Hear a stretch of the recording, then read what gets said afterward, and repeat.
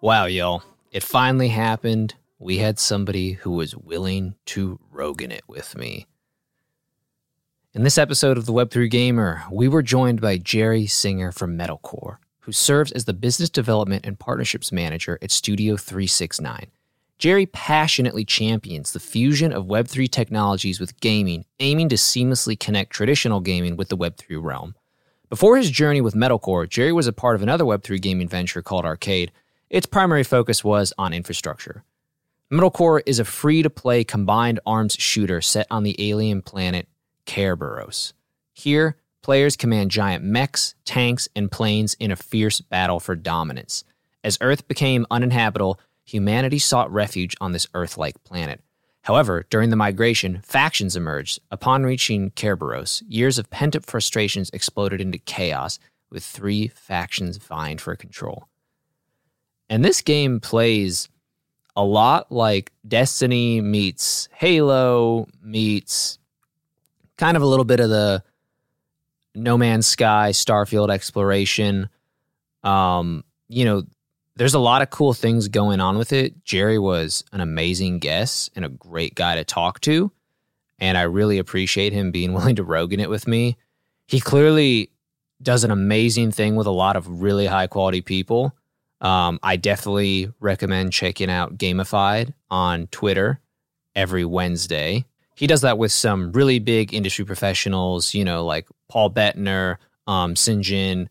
It's really just been an amazing thing to watch grow. I've only gotten to tune into a few times. I actually had no idea that Jerry was a part of that as long as I did. I've been trying to get Paul Bettner on because I'm a massive Age of Empires fan forever.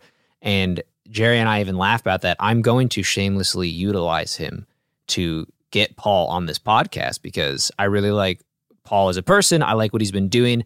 And I really like how he came from the traditional gaming sector into Web3 gaming, and he's just like all in on it now. And I just love that. And I think he's doing a lot of great things, and he's a super nice guy. I think it's funny that some of the guys on the Gamified refer to him as Dad. And I think overall, he's just a really good player in the scene and does a lot of good things. And he's like really willing to mentor people, probably because he is literally a dad, but he's always been a super nice guy in all the interactions I've seen him in, all the spaces I've listened to him in.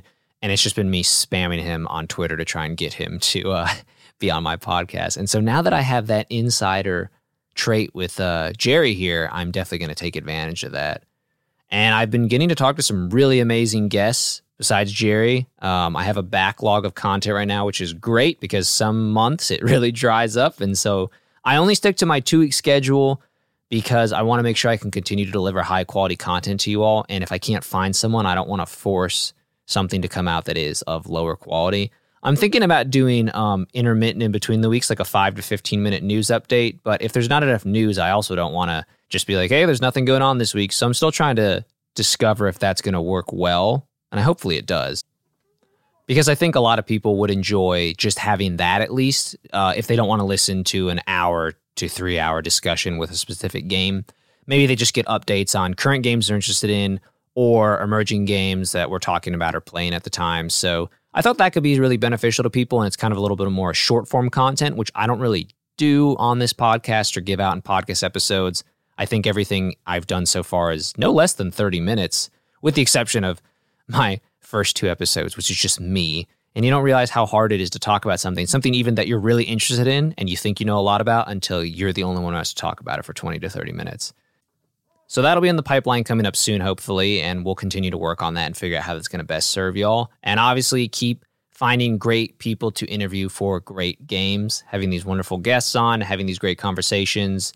Again, if anybody has any recommendations or there's anybody you want to see on the podcast, don't hesitate to reach out to me on LinkedIn. You can find me on Twitter at TheWeb3Gamer, or you can just email me at TheWeb3Gamer@proton.me.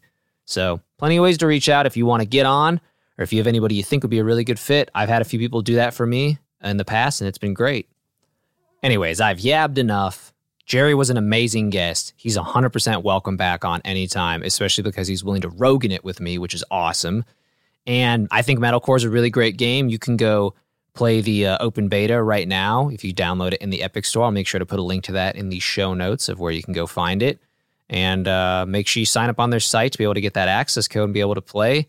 sign up to get some exclusive vehicles. If you go sign up on their website now or pre-subscribe. And just have fun with it, guys. Remember, guys and girls, remember, there's a lot of fun to be had with all these games. It's just getting better and better. We live in such a great time where people recognize games for the art they are, and we get to see all these amazing people talk to these wonderful studios and developers. It's a great time to be alive in gaming. My name is Matthew, and I'm the Web3 Gamer.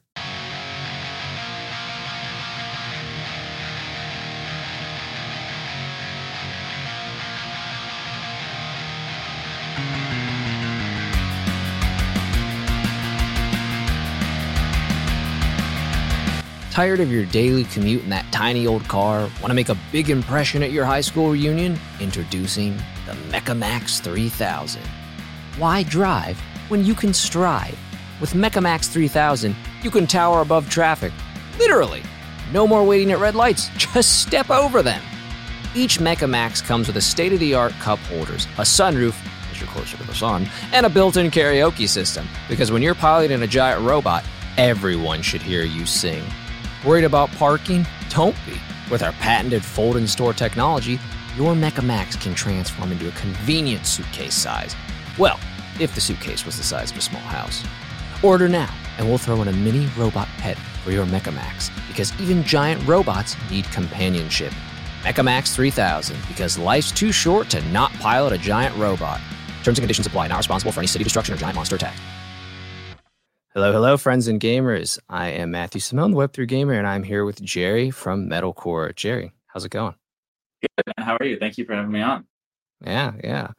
So you're calling in from Salt Lake City, correct? Yeah, beautiful Salt Lake City, which is actually really beautiful right now. In like a month, it's gonna suck, but right now it's nice. Are like in a month, are you just gonna get like a brutal winter? Yeah, I mean, I'm from California originally, so anything that's like below like 60 degrees is a brutal winter for me. Gotcha. And it'll be like my first winter like being in Salt Lake. I came kind of like halfway through last time, so yeah, I get all pale, I get, all bitter because I can't go out in the sun and stuff. But yeah, I get grumpy. So good we're doing this now. No, dude, I totally get. Well, and it's funny because I have a brother who lives in Denver, and I thought that would be the same thing, but he's like, no, it's like sunny over 300 days a year. It's like, so even if it's like blisteringly cold out, you go outside and you're like, well, at least it still looks really pretty. It's not like gray and overcast. Because I'm originally from like Ohio, so like, man, the winter months is just gray, depressing, overcast. Yeah. And like, I've kind of come to love that, but like, I'm glad I don't miss it to a degree. Right. I always thought like winters anywhere it snowed was just like this like frozen tundra. And yeah, like most of the time it snows and like it'll just melt like the next day, or like you get like a 3-day snow, like it sticks for like a week or whatever. Yeah. I was totally prepped to come into like, people building igloos and stuff like that. But yeah, no, it's not that bad here. But yeah, anything just like a little too cold is, I still don't like, I don't know. I don't want like a coat or anything. So No, I gotcha. Well, and it's funny too, because like other than like in the mountains in Denver, like even where I'm from originally in Ohio, like we would have periods, like we would have winters where you'd be like, cool, there's snow on the ground for like a month straight. And then we would also have like the weirder thing for us was like, it would be like, it's April. Are we done getting snow, or is it going to snow one more time? So sometimes like towards the end of April, early May, we'd get like one final like random like foot of snow, but then like within a week, it's all gone. And then you don't have any snow anymore. And so it's just weird. Like, so. Did you do that with the sun in the winter? Because I'm kind of going through that right now where like I kind of like we had a really cold week a couple weeks ago, and I was like, well, this is the start of it. But now it's like really sunny and it's really nice. And I keep going like, is this the last one? Should I go swimming or paddleboarding or something now, or am I gonna get one more?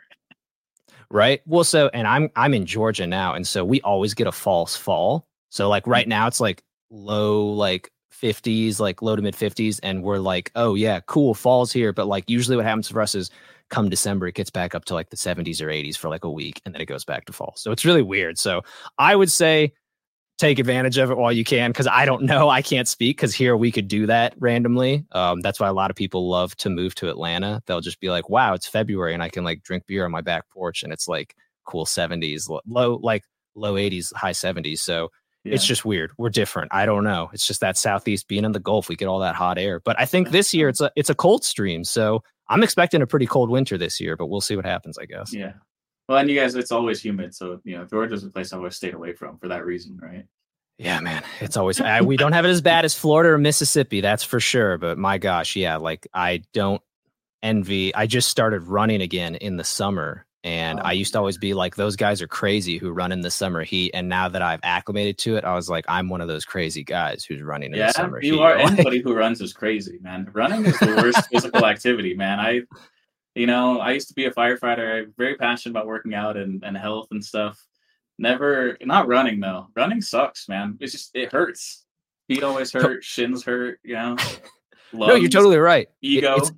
It's it is definitely a mental sport, and I think that's why I like doing it, because it was like, well, man, if I can handle this, like, come on, like, it can't, like, other things aren't as bad as I'm making them out to be. It's also like a weird cathartic thing.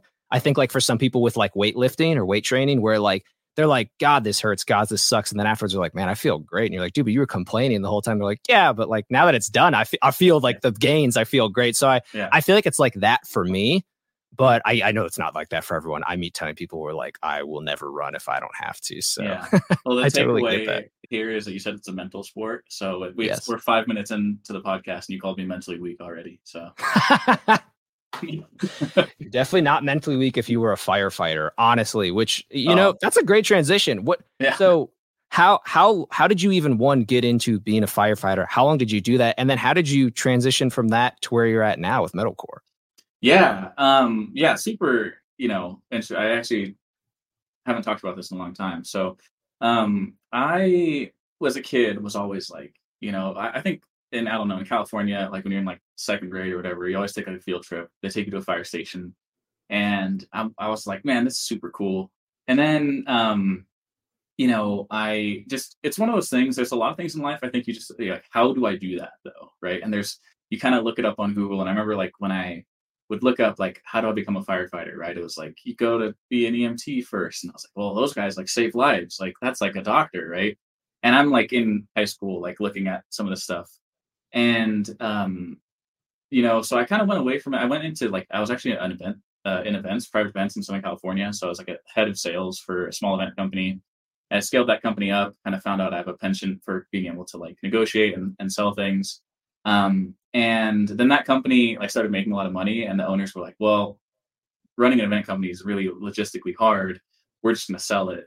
And so they sold it, and they gave me a little bit of money from that, which is really cool. So I'm like in my young 20s, and just kind of bumming out and playing games. And I had a buddy who was like, dude, he just came back from the military, and he was like, man, I don't know, I think I'm just gonna go be a firefighter. And I was like, yeah, that sounds like a good idea. I'm gonna do it too.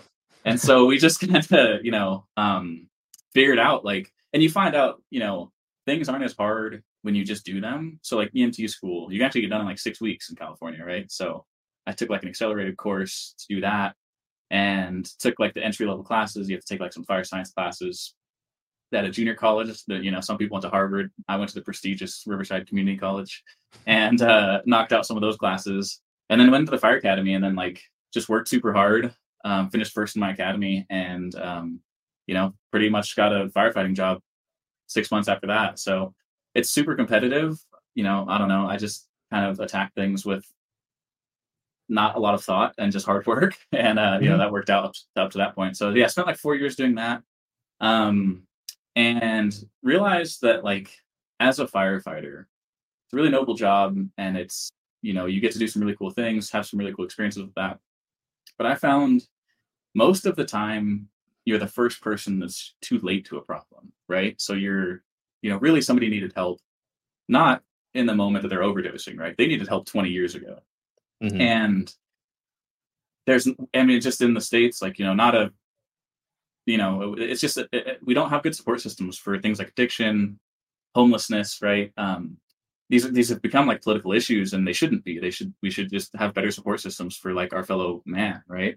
And 911 probably isn't that thing. And so I looked at things that were like, what helped me avoid some of those things as a kid from a pretty rough area who didn't really spend a lot of time in college. I have a degree and stuff like that, but didn't do well in college. I'll tell you that.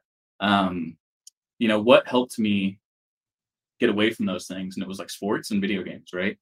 Instead of going out and like selling drugs like a lot of my friends did who were like now in jail, I was playing World of Warcraft, right? And I was like, I was an addict myself just to video games, right? Which is a much healthier addiction that we allow. Sure. Um, so really as I got kind of disgruntled with firefighting and just like it became this like negative thing for me, just going to fire stations, I was like starting to feel just like physically sick all the time, thought like, all right, what do I care a lot about? Sports and, video games. Like, how do I get a job in one of those? And as I was, thinking through that, I had a friend who's had a startup that was in gaming and crypto or like Web3, so kind of a blend of the two. And he's like, dude, we need somebody like you. I know you have like a sales background and partnerships, and you're good at networking and all those things. So, do you want to come work for us? And I was like, yeah, I do, because I just quit this job without really a backup plan. So, I quit the job first. I didn't have one like, going forward. I just knew I couldn't be there anymore. So, did that worked for that company for a little bit, still helping out with some things, but along the way, the guys at MetalCore, I helped them out with a couple things, and they were like, hey man, we need you, like we need you to come work for us. And I was like, all right, cool, yeah, I've always wanted to do this. So I somehow found my way backwards into that. But yeah, I never thought I'd have a career in gaming, because I don't have an artistic bone in my body. I don't code, couldn't write a single line of code, so and I think those things always held me back from like pursuing gaming. But there's a lane for everybody. You just have to find it. Very long story about my journey. I apologize.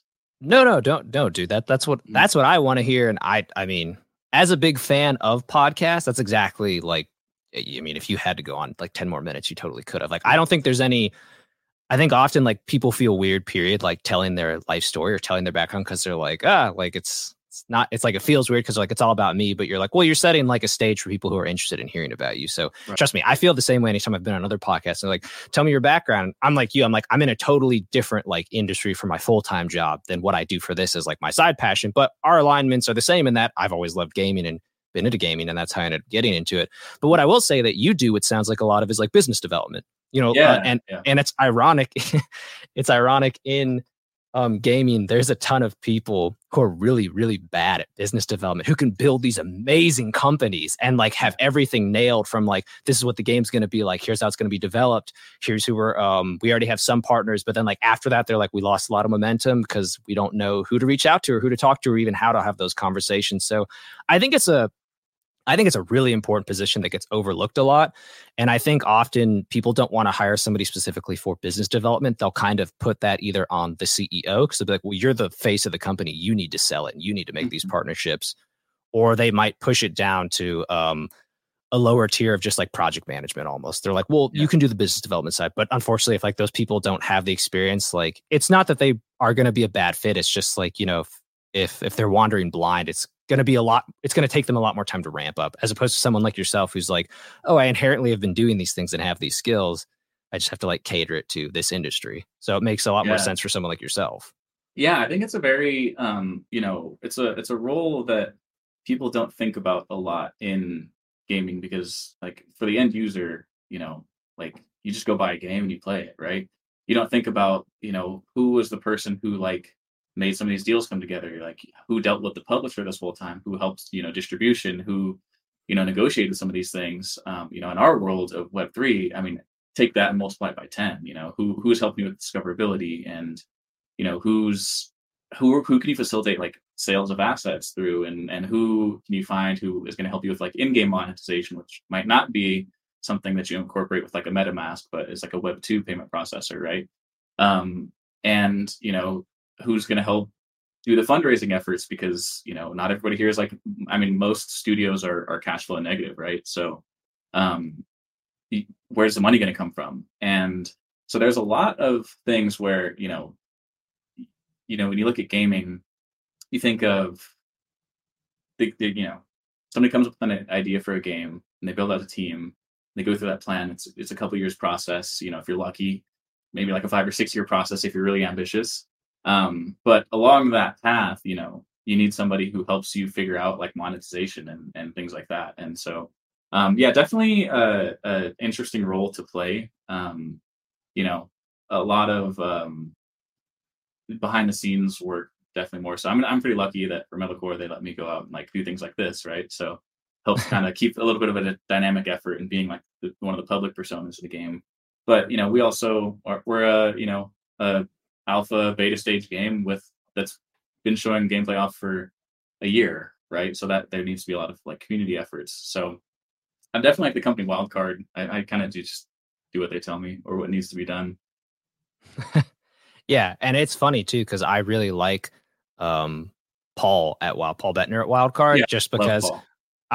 what's funny is like I had followed him for a while just because of his work on Age of Empires, and I was a huge Age of Empires fan growing up. And so when I saw he was doing that, I've been trying to get him on my podcast forever because I'll just spam him on Twitter being like, Paul, when are you going to be on? When are you going to be on, Paul? I'd love to have you on. Yeah, And I know eventually I'll get to him, but yeah, just because he has that history where I'm like, Paul, I've been a fan for a very long time. It's not just, I was like, Wildcard's great. I'm looking forward to Wildcard stuff, but I was like, I've been a fan before you even were talking about Wildcard. So it's funny that you mentioned him. I mentioned them at all because I really like what he does and I like what they're doing. yeah. And Well, first couple things. I meant Mhm. like I'm like the wild card at like in the company or like our studio. Like I play. Sorry. I'm the Swiss Army knife is a better way to describe it. Yeah. He co-opted the term. Yeah, I'm Paul. Gotcha. No, I'm just kidding. But yeah, Paul's a super good friend of mine. And well, it's really interesting. One of the things that's like most humbling to me in my experience so far is that like people consider me like a peer of Mhm. Paul's, and I'm like, dude, I'm not. Like, I don't deserve to be in the same breath as that man, because he's so accomplished. But Mhm. just kind of being part of a nascent industry that he chose to build a game into, I get to like share spaces, and we do like we do gamified every Wednesday, and I have to like challenge Paul's thoughts sometimes or go against him in like arguments or debates or whatever. And I'm like, gosh, this is intimidating, but really cool for me. I'm such a humbling thing to look at people like him and be like, man, he and I are like our names come out in the same sentences sometimes. It's like I don't deserve that by any means, right? He's been doing this since like the 90s. But yeah, super cool guy. If he's big timing you, let me know. I'll get him on the podcast. So I'll make sure he sets some time. I may take that shameless plug then and take advantage of that because yeah, I've wanted to talk to him for a long time. Yeah. Well, so obviously, then just from our brief discussion, you definitely consider maybe not currently, but at one point you definitely considered yourself a gamer. And I mean, what were some of your favorite games growing up? Obviously, WoW is one of them. Or are there any like favorite games you have besides MetalCore? Obviously, currently. Well, yeah, obviously MetalCore. I was really big. I mean, my origin story in gaming starts with like a Nintendo 64 that my parents foolishly bought me when I was like 6 or 7. Little did they know that they would create like a years long fight with ADD and video games. um, but yeah, first game I like ever really sat down and just like went through was Ocarina of Time, and I did that with my dad, who I was like super close to. And then just like could not stop like playing the game, even when I knew I had like beaten it for the first time. Like I just Mhm. instantly like restarted it. So yeah, really played like Ocarina of Time, Majora's Mask, the whole Legend of Zelda series. Like the moment they come out, it's like the one thing I would like probably go stand in line for. I don't have a lot of passions in life, um, but yeah, the one of the few things I'm willing to go like sit in a line for would be like a Zelda game. Thank God they're just digitally released now. Um, but yeah, like Wave Racer was super important to me. Gauntlet Legends, if you've heard of that game, Oh played with yeah. my brother, my older brother, who's not super into gaming, but he just like loved that game. And then yeah, when my parents then foolishly made another mistake, bought me a PC, and I started playing Warcraft 3 and World of Warcraft. That I mean, I always tell the story that like I sold gold on World of Warcraft, and that like helped pay for a lot of my college. Um, and yeah, but WoW, Dota 2 are probably like the two mainstays from like the last 15 years. Um, yeah, those are games I'm like super passionate about, and yeah, just played through like Tears of the Kingdom, greatest game of all time probably. Uh, and yeah, when I working in gaming, I don't get to game as much as I used to because like I'm already sitting at my desk all day and working through like and just QA testing our own game. Sure. Um, but when I do still play, yeah, playing usually Dota 2. I've been playing a lot of Block Lords, which is a Web3 game. It's kind of like Age Yes. of Empires Yeah, yeah. It's Civ really type city cool. builder. Yeah, I'm kind of addicted to it right now. Yeah. Um, yeah, but and I play a lot of horror games too. So like Dead by Daylight, Visage is like one of my favorite games of all time. So yeah, really, really into horror games. I just bought Resident Evil 4. Never played that like back in the day, so I'm really excited to play the remake. I just need to find the time to do it. That is my favorite in the series, and I until it recently came out, like I was like, I don't know, is it going to do it justice? And it honestly did it justice to the original, Really? in my opinion. So that's one of my favorite horror games ever, and still like my favorite in the series. I will say the newest ones, after that probably comes the 2 remake. The remake of 2 was really, really good, and then 8 was also my third favorite. But Yeah, they've that's been one of doing the some more really good recent ones, things. right? 8. Yeah, eight's a village, so that was a really Oh, fun okay, one. yeah, I didn't, and I liked that one because it reminded me so much of 4, yeah. I mean, so that's why I enjoyed really, it. when I was like thinking, and I could be totally wrong on this, but 4 has like the really interesting, like your character's in like the lower left of the screen, right? And I want to say when I was like thinking about this, the first time there was like a shooter that I can think of anyway that was actually done in third person, which is way more common now, and people are starting to Mhm. do like it's a mainstay.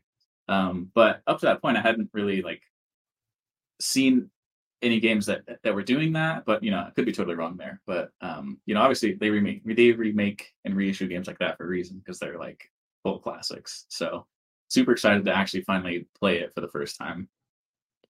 Yeah, and I mean, I'm also a huge fan of Zelda, period. It's funny that, like, we both started on 64 because that's exactly where I started playing as well. Because I mean, my dad had an Atari, but, like, I didn't really get it, or, like, I Yeah. was, like, too young to get it, and You're kind so of more annoying than like able to participate. That was like me with my older siblings, right? It's like they had Yeah. a Nintendo and they'd be like, Jerry, just go away. Like we're playing Mario right now. You don't know how to do it. So Right. Yeah. And I feel like with the N64, even like a lot of times I was just watching my older cousins play. It's ironic that I loved Ocarina of Time and Majora's Mask for like years before I ever played them because I was too like young. I didn't know how to play them. So I just watched, like, I remember like at family get togethers, my older cousin who was really good at video games would be playing and we'd all just watch him, which is so funny to think about now with like the way watching video games has gone via Twitch. And like my aunts would come in and they'd be like, well, Jake, why don't you let everyone else have a turn? And be like, oh, no, we like this. We like watching yeah. Jake play. Like, Jake's really good. Like, we're Yeah. enjoying this. And they're like, okay. Like, but it is funny to think about. Yeah. Like, Ocarina of Time was one of the same here. One of the first games I actually like beat on my own. And I don't know. It's so weird to think about. Like, if somebody is like, I'm going to psychoanalyze you and be like, why'd that have such an influence on you? Be like, I really don't know, but it's still, yeah, the Zelda series is one of my favorites to this day, period. Like Twilight Princess is probably my Oh, number one, yeah. but It's so why won't they remake it, man? Like I know, right? it's They did the frustrating. HD remake, for Yeah. the Wii U, and that was it. But That was yeah, the Wii like, U though. It doesn't count. yeah, right. And that did poor, terribly sales. But yeah, like I loved that darker Zelda view. Yeah. Like I was like, man, I would love to see that make a comeback. So, but yeah, Yeah. Tears of the Kingdom, I was totally hesitant because it wasn't until that final trailer where like you could really see the gameplay, and I was like, oh yeah, I'm sold now. I bought it day one, and then Yeah. I Yeah. played all the way through it. I put like 120 hours in. But same as you, it would be like doing work at my desk all day. I'd be like, all right, if I'm gonna play this in the evening, like I need to go out and do like my daily exercise, do my other things, take care of stuff, and then come back. So I can't just go Yeah. from work right into gaming and be like, I didn't do Right. anything today. Yeah. Yeah. No, it's like a super important thing for me to like, because I totally could if I didn't stay disciplined. It's probably the best thing firefighting taught me is that Mhm. like, just wake up a little earlier and like work out then or whatever. Because if I didn't do stuff like that, like I could so easily just be like, yeah, I'm gonna eat terrible food all day, and as soon as I can shut my computer off, I'm just gonna start playing Tears of the Kingdom. Like, yeah, I can get like still to this day just really sucked into games like that, and Same, yeah. same. There's a really interesting that you bring up, like somebody did a psychoanalysis on you because I feel like one of the things that's really common with, especially Zelda fans, is if you really liked Ocarina of Time, you really liked Majora's Mask, which is another dark game, you probably really liked Twilight Princess, and lower on that totem pole is like Wind Waker, it's not as dark, and like Skyward Sword, which are still like awesome games, but Yes. you know, there's something to be said about like just the darker like Zelda games in the series. Or I mean, they're beautiful, right? Even like Tears of the Kingdom, is yeah, I don't know, it's not super dark, but it has like a whole like chasm and in kind of eerie elements to it. Oh yeah, First the time the hands depths. were coming at me, I was like, dude, this is terrifying. Yeah, Um, exactly. yeah. Yeah, So yeah, they did a great job with the depths. But you're right, Wind Waker is it's funny, I for as many times as I've played that game, I don't know why I always forget to add it in my list because I do love Wind Waker. it's so And good, man. It's another I did one. love Like just Skyward remake it Sword, yeah. already. I would Yeah. I would pay happily like $200 for each one of them, you know? So for every person that doesn't buy it at that price, I'll make up for it. You know what I mean? Sure. No, I Um, totally hear you. yeah. Just I don't know, Nintendo. They're teasing us though. They always talk about it. And it's always like, oh, Right. this conference, they're gonna announce it. And every year I get my hopes up. It's like being a sports fan, you know? You get your hopes Yes. up every year and just get let down. With all the rumors going abound too, like, oh my gosh, like you're just like you're like now I swear like this is like the 100th time they're like Switch 2's coming out. It's gonna be able to do like 4K. And I'm like, maybe it will. I don't know. I'm done paying attention because I have no idea. Nintendo's just gonna probably shadow drop it. Just like they did with the Metroid Prime remaster, because they're like, Oh yeah.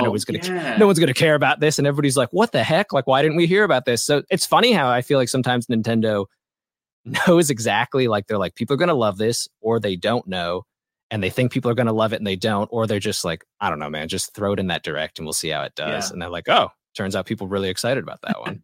It's funny, right? Nintendo has so many like it's either like a great like they're if you follow baseball, they're like the true like, three outcome team, right? It's either gonna be a home run, a strikeout, or a walk, right? Like Yep, there's no 100%.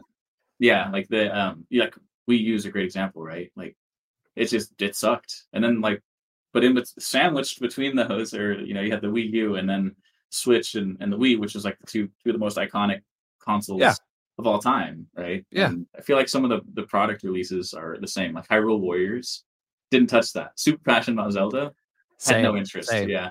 I'm just not like it's just not my style of game. Like, I played the demo and I was like, yeah, I get it. Not for me. But Yeah. I know a lot of people were like, oh, you should just play it because of the lore. And I'm like, I'll just watch YouTube videos. I really want to catch up on the lore now. So I totally get that. But Mhm. well, I feel like we could probably talk a whole podcast about just, video gaming, obviously. But Yeah. to get us back on track about metalcore, I mean, so is there so I played briefly some of metalcore, and it looks like in the beginning, like that beginning sequence, like there is a bit of lore, whether I don't know if you release more throughout the game or if that's just kind of supposed to be like a backdrop to give you like your picture for the game, but like there's obviously like some sort of lore behind your game, and like the way people play, there's a variety of styles. Do you want to go into any of that? Yeah, definitely. Yeah. So we do have a little bit of lore. It's not something we've leaned into like super heavily. Um, but yeah, essentially the story of metalcore is humans kind of do what humans do, right? Earth became this uninhabitable place. And so humanity kind of loaded up onto ships, a few giant ships and set out for a planet that was Earth-like. And, you know, through that journey, hundreds of years long journey, um, one of the ships kind of, blows up and people kind of wake up when they're not supposed to and factions start to break out. So by the time these ships reach this planet called Kerberos, everybody's just primed for war, right? Everybody's ready to just kind of start going at it. So we have three factions in the game: Metal Punks, Gear Breakers, and Holy Corp. Just based off of the names, you could probably tell you know who you are and where you fit in that. I'm very much passionate about Metal Punks. Holy Corp, for some reason, people are like, yeah, we like the whole like government purist kind of thing, and then the Gear Breakers are kind of like the very good engineers and tinkers and things like that. So yeah, you choose one of those. You kind of start out as a neutral faction, then you choose like which one you align with a little bit more, and you start playing the game from there. So yeah, a little bit of lore in the game, something we'll lean into more as time goes on. But one of the ideas we have with Metalcore is like we want the people who are playing the game to start telling the story. So we've kind of intentionally left the things up in the air. We don't really have a predetermined notion of like who we want to win these wars. We want people to start playing the game and to see who pulls ahead, right? Who starts crafting really cool things, who starts you know taking over territories that are in the game. The game is at its core is all about just territory control and trying to make sure that your faction is going to reign supreme over the others and ultimately, win control of this planet. Well, it's cool too because like the gameplay itself, like when I was going through all the tutorial, like I was like, oh, there's like mecha style gameplay. There's like first person shooter style gameplay. There's vehicle gameplay. Like it was interesting because it felt like a combination of, and of course, like I just finished playing like Armored Core 6 not that long ago too. So like I was like, and I don't consider myself like much of a mecha guy. Like I'm just like, I like them, but I like, it's not like a game like I'm like, I got to play every mecha game out there. But I like them and I appreciate them for what they are. Yeah. So I thought it was interesting to have like the combination of what you can do. And it looks like you can almost like build and customize your mech, if I'm correct on that, at later points in the game, which I thought was cool. Because that was a really cool thing in Armored Core 6, being able to customize like weapons, layout, all that stuff as it went on. But like the main like vibe I got was like a combination of when I was in the mech, I was like Mech Warrior and some Armored Core 6 vibes. And then when I was doing first person, I was like, this is very like Halo Destiny, like reminded me of that. And so I wasn't sure if those were like games that influenced the team at all developing, or if that just kind of like happened to come out that way. Yeah, no, it's definitely like, direct inspiration for, a lot of our guys worked on some of those games, right? So like the first like Mech Warrior games, a lot of our team was on those teams, right? And so we have a bunch of guys who are from like Midway who have always been passionate about like building mech game experiences and have just always kind of found themselves building that. And so yeah, very inspired by some of those games. And yeah, the idea of the game is you have all the above, right? And you have them all blended into elements of the game. So you kind of have to participate in all of them. You can't just be a guy who, sits in a plane and you're really good at having a plane, but then, you have to get on the ground at some point and go and capture a base, right? If you want to like win the territory wars, you're going to have to not be a pilot for a little bit because you have to go and capture like a domination style point, which is going to give you control of that area of the map, right? So, with that, it's definitely like a combined arms game, with a blend of some of the games that we've all been super passionate about, right? And yeah, customization huge in our roadmap, definitely something that we're super excited about, especially in the context of like trading and having like ownership of assets. Like if you can customize and craft something that is way cooler than anybody else can because you understand the game at its core better than somebody else does. Yeah. And you find something that you're like super passionate about grinding, and you find like a rare blueprint or a rare material or anything, and you can, give this super fast mech like really heavy artillery and kind of leverage it to its extremes. You've created something that might be super valuable to somebody else, right? So being able to trade that is really important to us, so customization huge to us, crafting really important to us on the roadmap.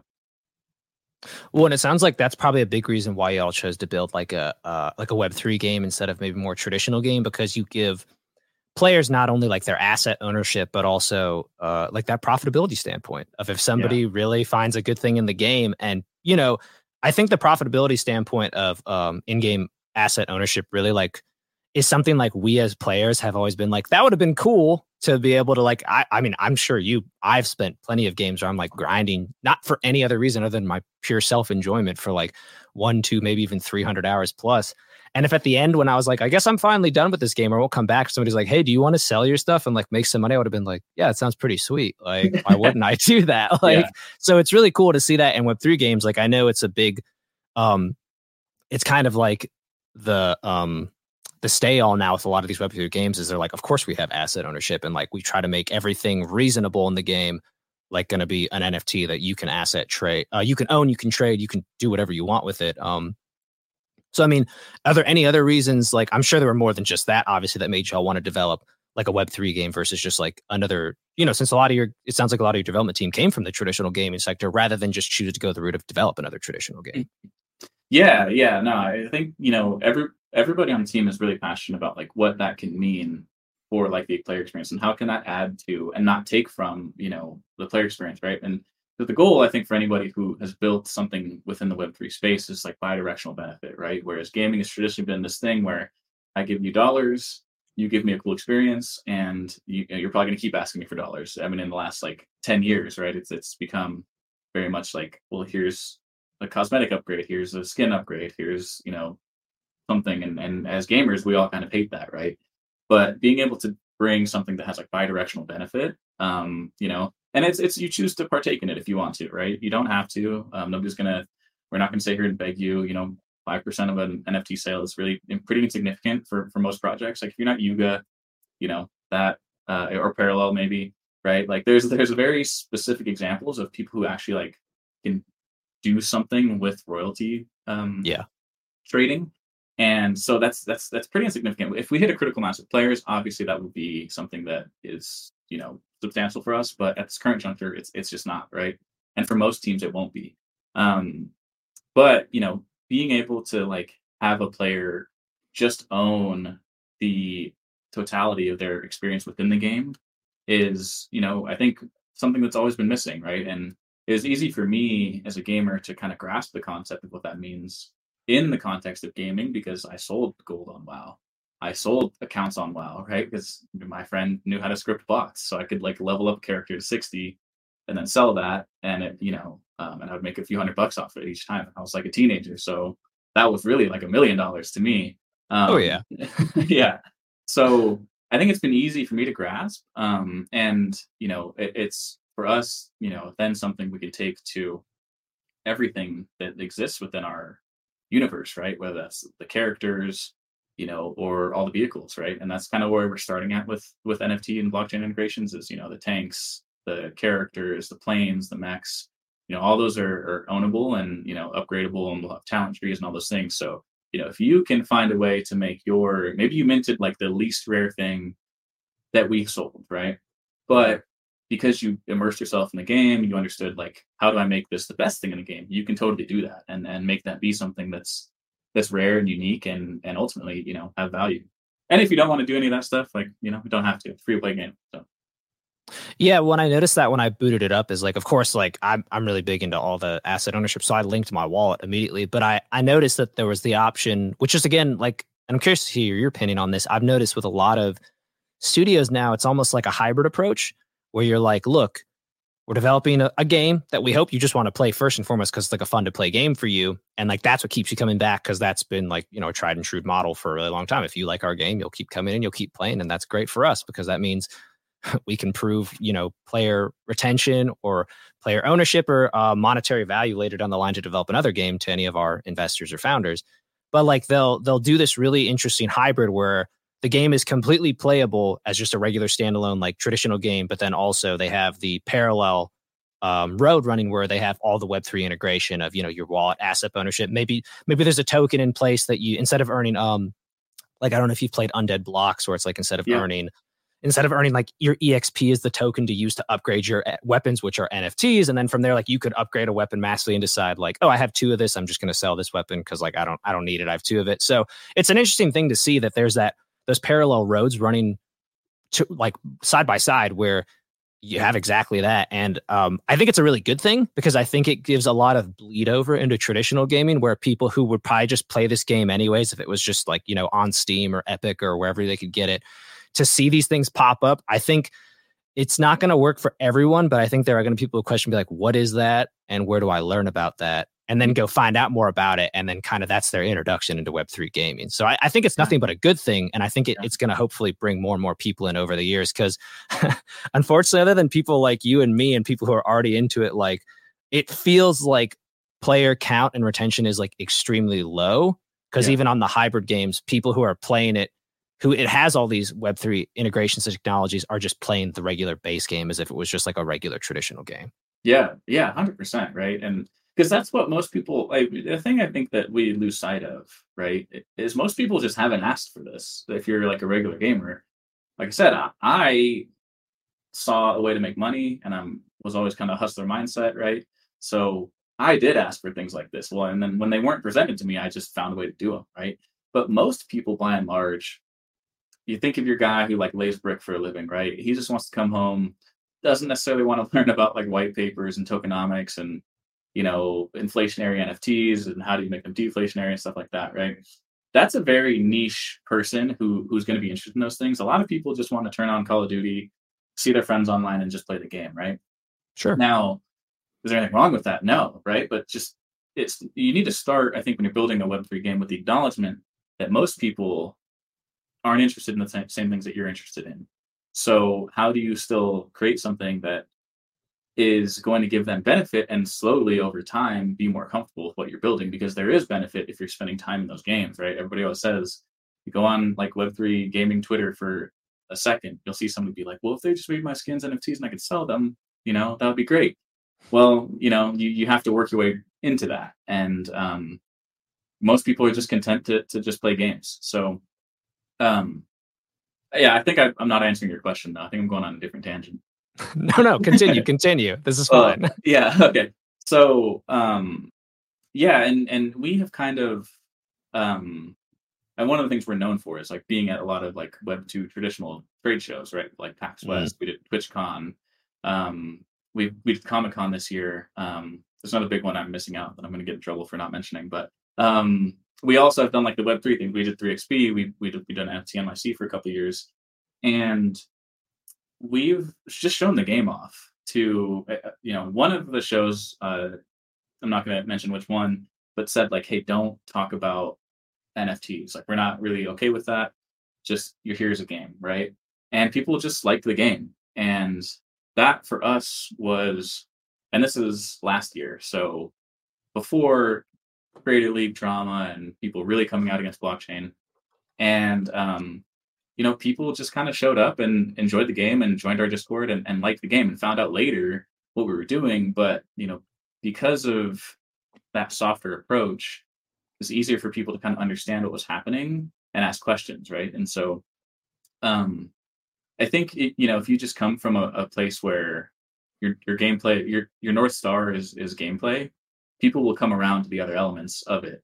You just have to make them good enough. And unless you're building something that's fully on chain, I think there's no reason to not build something that everybody can partake in and just allow them to control their experience in the game, right? I think that's what most people want, is the right to choose and the ability to choose how they are involved with something. And that's totally our MO and what we've kind of built the game around. Yeah, and it even makes me think of like in just like regular traditional gaming, like how Bethesda has their Bethesda Club, and like any of their games you buy that you sign, you can choose at the beginning. Like, you don't have to at all be a part of it. It's like an optional thing where they're like, look, if you want to sign into your Bethesda Club now, whatever it's called, of course I'm forgetting. They're like, yeah, well, because you bought the game and you're playing, like, we drop some bonus skins or some extra content for you. And people are always like, oh, cool. I'm like, what did it take on your end? It was like just email, username, sign up, and then logging in when you get to the front of the game. Yeah. And some people, they just go, yeah, I don't care. I just want to play the game. So totally get it. But I feel like we kind of, at least what you're talking about, of having that like introduction of getting people, like, whether they want to be a part of like the NFT thing or all the Web3 tech, it's like we kind of already have that integration of at least like the UX design of, do you want to have additives to your already like interesting gameplay experience? If you don't, totally fine. It doesn't change the game at all. If you do, what we hope is all it does is enhance the gameplay for you, or just give you some additional like fun things to show off, whether they're just skins or whatever, So I think that's a good thing. I don't think it's anything but good. Yeah. But I think you're right that it's interesting. It'll be interesting to see going forward, because with all the negative NFT press now, I'm wondering if that'll get a bad rap. I haven't seen it get a bad rap in the gaming sector, at least. It's really just been the stereotypical, which we kind of all saw coming, of people were like, I can't pay like $250K for a JPEG and claim it still has artistic value, which I could argue both sides of the coin for and against it, but I'm not here to do that. But I totally get how that was, from the moment that started, I was like, this is going to be the thing that is going to come eventually at some point to a head. And I didn't think it would come when it did or how it did at all, but it's interesting to see nonetheless. So I think it's good. Think we're good in gaming right now. I don't think people view it in it, because I feel like for us, at least, we actually give utility to it, with the games. So it's not just cool, it's a picture of a pistol. You're like, well, that, like, it kind of has to be represented in that way, but like it's actually an in-game asset that you're using all the time, and like, or can choose to use or not. Whether that's I think land is probably the only one that may get a negative connotation, because that was like the big number one sale for a long time. People were like, cool, I have land. what do I do with it? And they're like, we're Yeah. still working on it. Yeah. I remember people telling me that digital real estate was like the future and not to buy a house and stuff like that, right? I, Right. I think the thing is that people need to be very careful of, and I don't know that like a lot of games that are building Web3 have figured this out, is how do you take blockchain and NFTs and all these things that we talk about and we hold up? How do you enhance the Web3 user's experience while not taking away from the Web2 user's experience, right?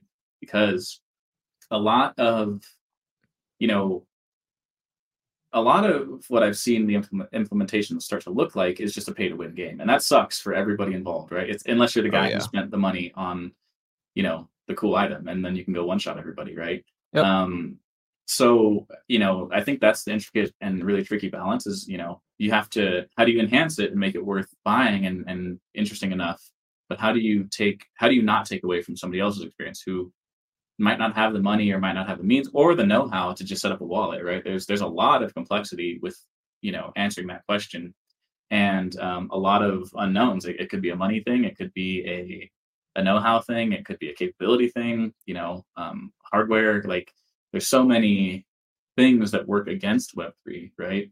So most of your people, and like this is even true in our community because we went to trade shows and that's how we picked up our community. Um, but most people who are going to play your game are probably not going to be playing the Web3 version. So how do you still build something that's equally as enticing? And that takes a lot of balancing, a lot of tweaking, and a lot of economy redesign, to the point where you're sick of thinking about it, but you have to keep thinking about it, right? Because that's ultimately the name of the game for anybody is if it's a pay to win game and it's not fun, it's you're prolonging your death as a game. So, which doesn't sound very like appealing to me. So, yeah. Well, and two things related to that. So one, I will say you're totally right because I feel like that's one of the biggest problems with DAOs is it's all Web3. Like think about this: if you're not a Web3 participant in the DAO, you get no voter say in where the future of the game goes, whatever's being voted on. So some of the traditional gamers would be like, I'd really like to see this come. And they're like, well, if you didn't, get a wallet and join the DAO, I don't know how to do that. Sorry, you don't have a say. And so that's something I've noticed where I'm like, that could be a big let out or loss for a lot of people who want to have a say. And that could be, that could easily be solved with something maybe as simple as like a Google form or something for like, hey, if you're not voting in the DAO, like fill out this Google form and tell us like it's the same questions. Like you just don't have to like stake or validate or vote, whatever the way the DAO is doing it. Yeah. And so I always think that's interesting. And then two, with everything you discuss about what you feel like a lot of Web3 games are missing of, making that experience like you discussed, really it's full send into Web3 and almost not intentionally forget about the traditional Web2 people. And it's like, well, if they get left behind to a point, they go, well, the game's getting updated for these other people. It's still the same for me since day one. Like, I'm just not interested anymore. If you're allowed to reveal it, is there anything like y'all at MetalCore are trying to do to make sure that stays as even keel as it can be? I understand if Web3 is like 10 or 25% above the traditional, but at least like, we're not talking like 50, 75% ahead of it, Yeah, it's a really good question. For us, everything that will eventually be an NFT or like is currently an NFT, which is just our characters, right? We haven't sold vehicles yet, or we haven't distributed vehicles. Everything that you can buy as like an on-chain asset, you're also going to be able to make as an off-chain asset, right? It's just a matter of like, what's the time difference in that? Could you go on a secondary marketplace and craft a really cool mech or a really cool plane, or buy a really cool plane or mech or anything, right? 100% you can do that. Through like in-game means, could you also get that same thing that exists as an off-chain asset? Yeah, 100%, right? So, I think for us, we view Web3 as a way to, if you have the means, like, can you save yourself a little bit of time? And I mean, I think you and I probably understand this like super well because, like, I'm playing like Wrath of the Lich King, WoW right now, but I didn't play the Burning Crusade re-release, right? So I didn't really want to I was looking at it and I was like, man, I want to play Wrath super bad. But I don't want to go from like 1 to 70, right? Well, conveniently, or 80, like I could buy the version of the game that had a skip to 70. So I only got to experience like the wrath elements, right? And so, and for me, had that not existed, I just wouldn't have played the game, right? So, Sure. Blizzard, EA, Microsoft, whoever owns them now, right? Very good method on their part to get me back as a user, because it allowed me to skip the line a little bit. And that's, I think, how we're viewing. One of the ways we're viewing Web3 is like, can you just get this? Did you somebody like run by and their mech was just way cooler than yours, and they outplayed you or whatever, and you saw what they had? Like, can you get a version of that? Yes, but could you also just in time craft that? Yeah, you could do that too. So if you don't want to spend any money and you're really good at farming and like which areas have better drop rates and all these things, you can just make the same thing and it'll exist as a Web 2 version of it.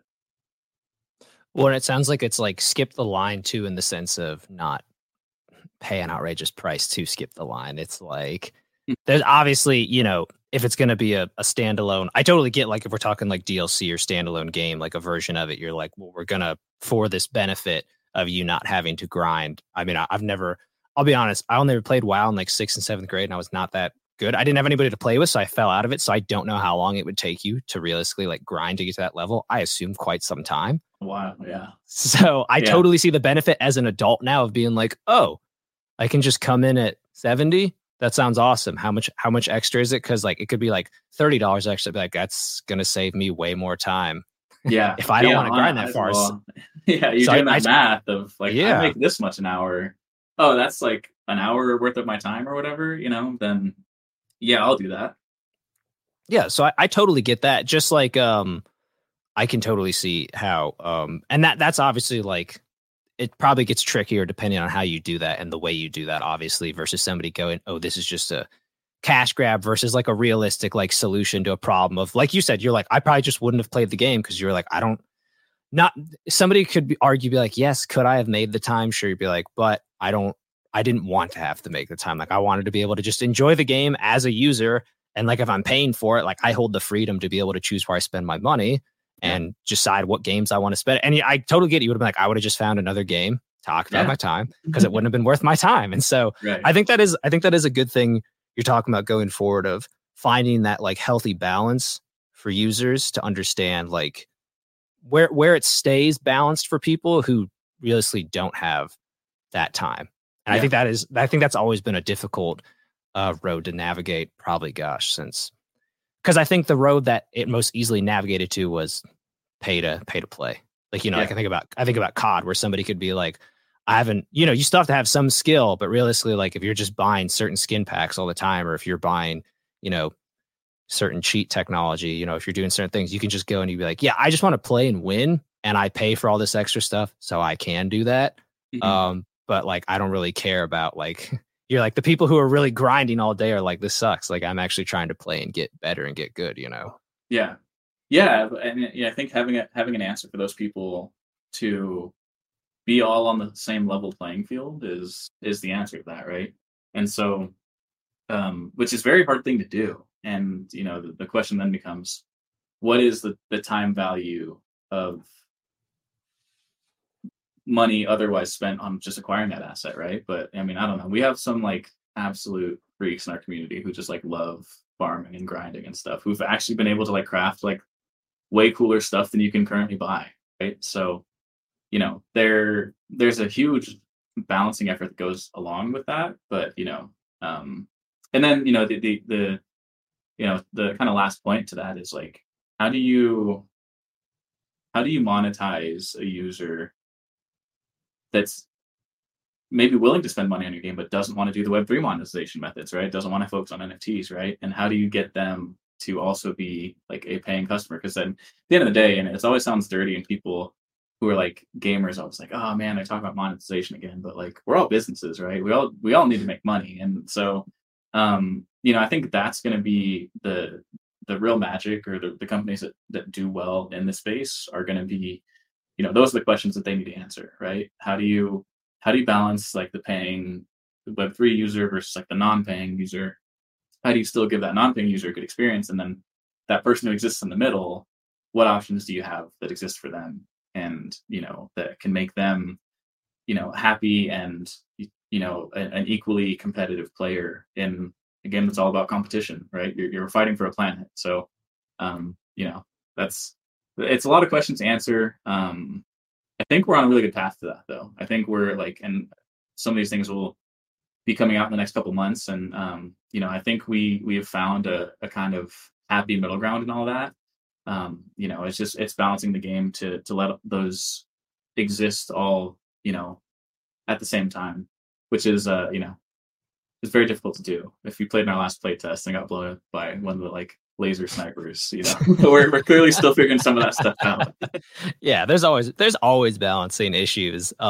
Never intentional, I will say. It just naturally happens as the game goes on. I don't think I've ever seen a game that has PvP where after the fact the developers go, I didn't think somebody was going to do that. And they go, we got to fix that. And I always love it. That's how it ends up. Never somebody's like, yeah, we knew that was kind of buggy. We just kind of were hoping nobody was going to figure it out. And they did. So now we have to fix it. It's always go ahead. It's always that somebody figures it out and they're like, what the heck, dude? Like, we got to fix that. That's so like, they're just cheesing people left and right now. Right. Yeah, and anti-cheat, I think in Web3, when there's an aspect of monetization, is going to be, whoever develops like a great anti-cheat system is going to be the person that makes the most money, right? That business that comes out that can prevent a lot of this stuff is going to do very well for themselves. But you see, the moment you have like any sort of competition in Web3 where there's like a monetary giveaway, everybody's trying to figure out, like, and Undead Blocks had this happen, right?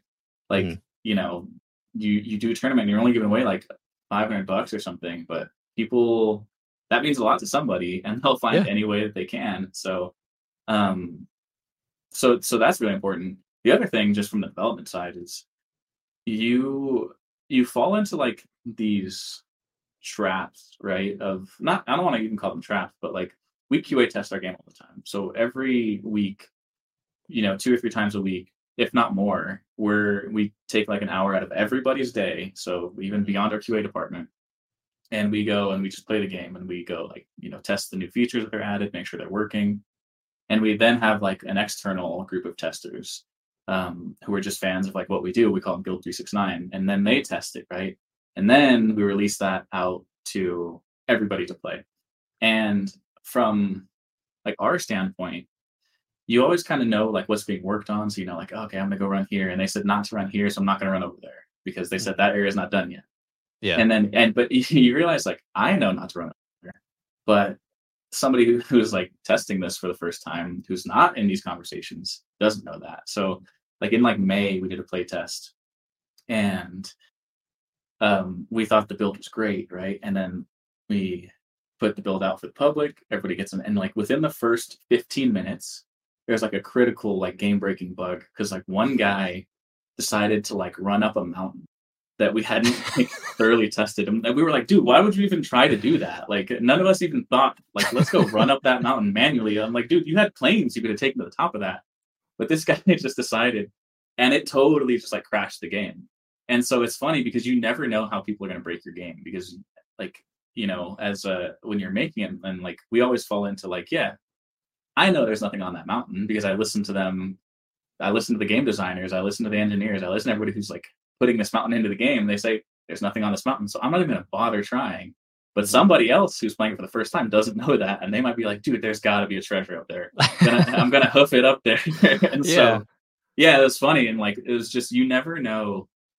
And like all the planning we had done for that, we thought we felt so good about the build, right? And then like within 15 minutes it's offline, and we're like, dude, what happened? And like one of our server guys like, some guy ran up this hill, dude. I don't know, it kind of broke everything.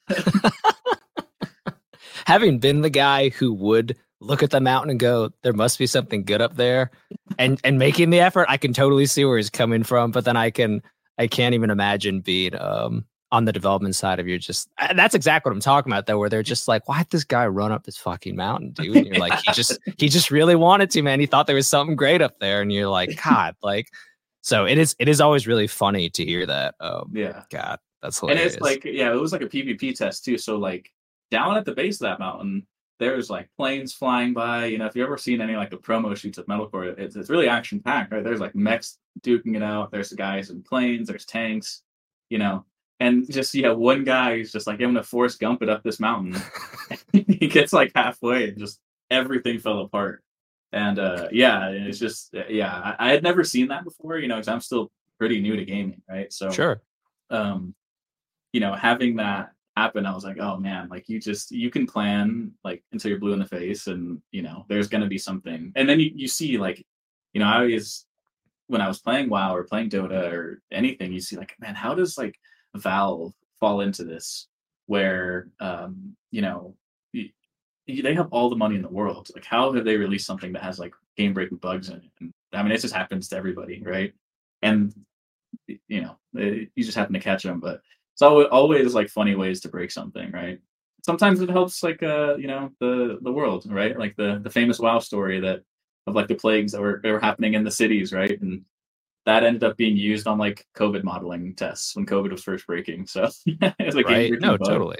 Yeah, Well, and sometimes like game breaking bugs lead to like certain mods for people too. They're yeah, just like, or I mean, when I think about, I always think it's so funny that just like the amount of Breath of the Wild bugs that people would find, like with the in-game physics, that Nintendo's like, I mean, we could patch them, but like, it's who cares? Like, it's more fun to watch people do crazy stuff with it yeah, versus like in Tears of the Kingdom when like I'm sure you saw like some of the item duplication glitches, like they nip that in the bud real quick. They're like, yeah, nah, they're like, you're not going to break the game like that. They're like, but if you're going to do some crazy backflip sword slash to like jet you halfway across the map, sure, like that's funny to us. Like, so it is yeah. funny to see that like they can kind of pick and choose what they want. But I did hear an interesting like one of my I guess actually my first guest on the podcast did make a really interesting discussion to go back to what you're talking about with cheat, where he anti-cheat, where he was talking about he thought an interesting thing that could go forward, and who knows if he's working on this secretly now, was he was like, I could see he's like, if you get the model right for AI,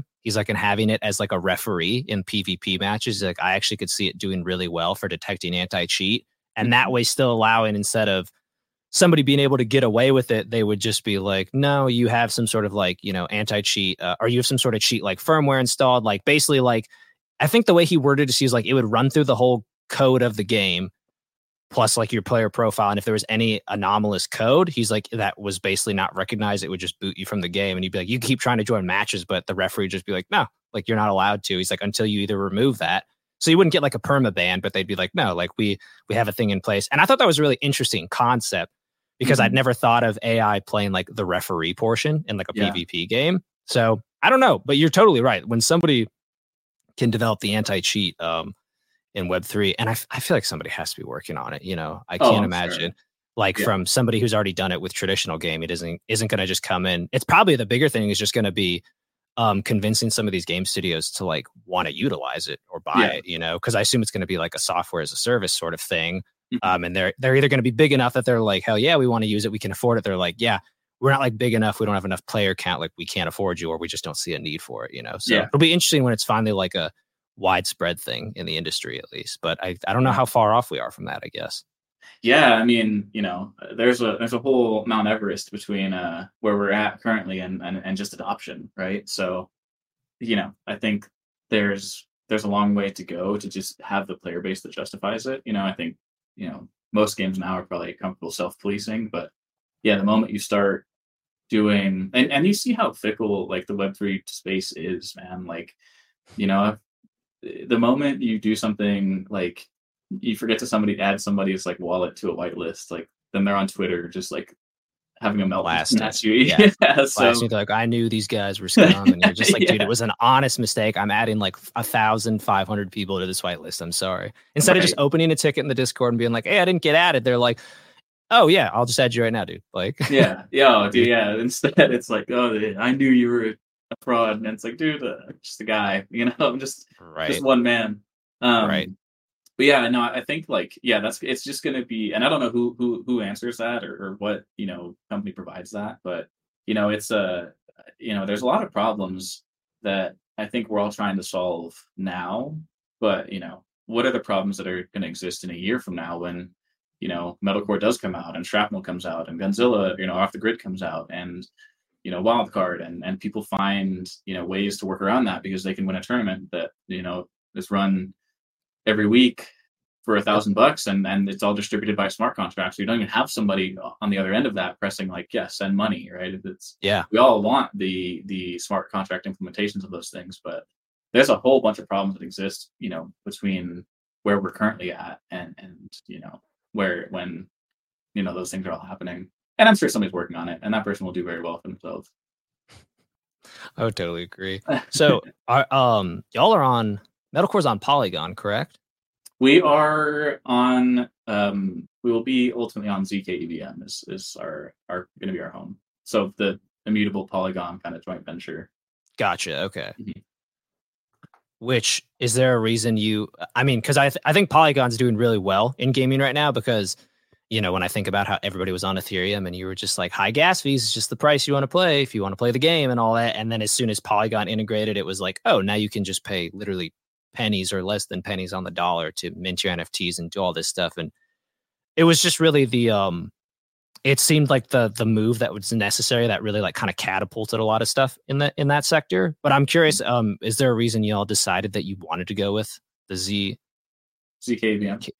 ZKVM? Yes. Yeah. I mean, I think when you look at what stops somebody from wanting to participate in Web3, gas fees are one, right? Wallets probably the second. Security, actually probably number one, I would say. But all those things kind of, exist as friction points, right? So with Immutable and ZKEVM kind of, coming like on the way. And if you played, in Metalcore when you connected your wallet, I mean, you used Passport, right? To me, that was no more difficult than playing Madden and EA says like, hey, do you want to sign up for an EA account or do you just want to play, right? Or like you said, do you want to join the Bethesda club, right? So for us, ease of onboarding is like really, really important, and Passport is a huge answer to that. Um, with ZKVM and Immutable and Polygon putting their heads together to have a chain solution for games is huge, right? Eliminates gas fees as much as possible, right? And currently, Immutable doesn't have gas fees, right? If you use Polygon, it's very cheap to use Polygon. But with them kind of building something together, it's two good teams that are building good tooling, and for us, like I don't want anybody who's like a game developer to also build like wallet solutions, right? And I wouldn't want people who are building wallet solutions to be my game devs, right? They're just totally different problems to solve. And so for us, when Immutable kind of came to the table, they, they were okay handling the blockchain elements, and it allows us to just focus on the game. So it's a really good partnership that we have with them, and a really good just anytime you kind of start to look at a publisher, it's a marriage, right? It's totally a relationship that both sides have to be all in on, and Immutable is. So and they cover some of our blind spots when it comes to like blockchain and all that stuff. So it means our guys can work on the games and the servers and coding the things that are important to us, and they can cover the things that they're experts at. Well, yeah, and I imagine too that you all aren't like chain agnostic to one specific place. Like I'm sure as time develops, if it ends up, eventually down the line, what you've chosen now maybe isn't the best fit for what you want to do going forward. I assume like most people I talk to are pretty much that way. They're like, this is kind of the best thing going right now, so we're happy to be a part of it. But if something develops that's in our better interest for our players in our game, like we're definitely open to the idea of shifting to, whatever is different chain or different ideas, Yeah. Yeah, I think now Web3 is in a funny place because like you have like fanboys of like Polygon or Immutable or AVAX or whatever. And I think, when the masses come, I don't think that's gonna be a thing. I think people are just gonna like, I don't view any of them as the next like EA or the next Bethesda, right? Sure. I think they're just good tooling and good homes. So I think I don't see games winning the UA or solving the UA problem via chains. I think the teams around them will help a lot, and Immutable has a really good like marketing and publishing team, so that's a big thing, right? But I don't think that those users are coming to us because of any chain specifically. I think they're coming because of the efforts that those teams are putting behind delivering our game, right? Um, I don't think we see a future where like UA is accomplished, via chains. But I'm happy to be wrong about that. And if it is, everybody would be foolish not to look at that. But I think at the end of the day, your standard user isn't going to care about what chain a game exists on unless it's, really difficult to access. If it's a pain in the ass to sign into that, trade something, then people will care. But it's never going to be like, oh, sure, I'm glad that this game's on chain A because I'm all about chain A. It's just going to be like, oh, it's a cool game, happens to be on here. Oh, and it's easy to use, like great. Or it's going to be like, love this game, but this chain sucks, and it sucks to the point where like I don't want to use it, and that problem's being solved. Yeah, I mean, twofold to that. One, I think the only issue with like towards the tail end of what you said there, people going like, I don't want to use this or that chain. It'll be probably more so when they sign up and like this is already working itself out, but it'll get seamless as time goes on. Is that like maybe somebody sets up an AVAX wallet and then for this game it's a Polygon wallet and they're like, I don't want to set up a whole new wallet and then fund it and then like do all this stuff. So it'll be like need to be a really nice seamless integration of where they'll be like, hey, just so you know, this is actually funded on Polygon, you're on AVAX. We're happy to take care of all the background stuff and just make it work for you. And I think people will be like, cool, yeah, like they don't care. And I think it's almost going to come down to the like the chains are going to take this major backseat approach where people who are working on the games know about it. It's almost like when I think about it as a kid, when like before a game starts, it shows like every company involved, like, oh, Cryware, like Dolby Atmos. You're like, this means nothing to me. I don't care. I just want to play the game. So I could see something like that popping up where they're like happily like on like Polygon or AVAX. People are like, I don't care. I just want to play the game, dude. So I feel like it's going to like that marketing and advertising is always going to be there, but it's going to be like the developers, the marketers, people who are actually in the game, like are going to know about it. Be like, oh yeah, like we use AVAX for some things, Polygon for others, or like we're strictly Polygon because it works for us for this, or, whatever it comes down to. Like, so I think you're right. But I think that'll be an interesting thing to see going forward where it's just kind of like a flash beforehand. Cause like it's different now with like game companies where like, whenever you play anything by Bandai Namco's insignia flashes on the screen and people eventually recognize it to go, I play a lot of games by Bandai Namco apparently, so I must like them as a development company. Yeah. I could just see it doing something like that eventually. That's kind of where I see it going. Yeah. I totally agree. I think, like I found myself in that with Naughty Dog, like back in the day, like loved the Jack and Daxter games. Right. And from that, I still love everything that Naughty Dog puts out. I think to add to that, 100%, I see that as the future where you care more about the team for, I always like tell any chain that listens, which like some of them are a little stubborn, but when because we've been approached by everybody who's doing a chain, everybody who's doing a subnet, everybody's doing a supernet, they've all asked us, right? Of course. My thing with them is always like, you being a fast and efficient and like a good chain is the lowest thing that I can ask for at this point. That's at a minimum, you need to have that. You need to be those things, right? Mm-hmm. So when people kind of approach us and they go like, well, we're fast and we're good and, it's cheap to use and all these things. I'm like, yeah, I mean, most of the chains are all those things, right? So it's beyond that. Like, and I think the chain that will get the best amount of, or the highest amount of users will be, the chain that also has good publishing teams, right? Good marketing teams, good, a game or a chain who has a team behind it who can help the dev studios take a game to market successfully and have that be a success and say like, hey, we launched MetalCore to this many users and has this many DAU or MAU and this much spend every month. So, for future games, they'll be able to use that as a success story. But I think that the chains win by what they can do beyond just being a chain, because like just being a good chain is a minimum. So, and you're right. Yeah. No, continue. You're totally right, though. I agree with you. It's like everything you're saying. They're like, hey, we're fast, we're efficient, we're cheap. Use us. And you're like, so is everyone right now. So like, I'm not to like negate what you're doing, but like what else you got? Cause like, if that's your sales pitch, like, sorry, that's everybody's sales pitch right now. Yeah. It's almost like going to a cell phone company. You're like, hey, we're fast. You get great coverage everywhere. You're like, that's what everybody's claiming. So like, what are you going to give me a new phone for free? Or are you going to give me a cheaper phone plan? Like, what's the enticing thing to make me want to go with your service versus another? Yeah. And, right now it's either the team or it's the money that you can provide. Right. And just as of like last week, today's October 16th, last week, a major chain, pitched me on doing something with them. And that was their thing. They were like, well, we're not going to pay any money.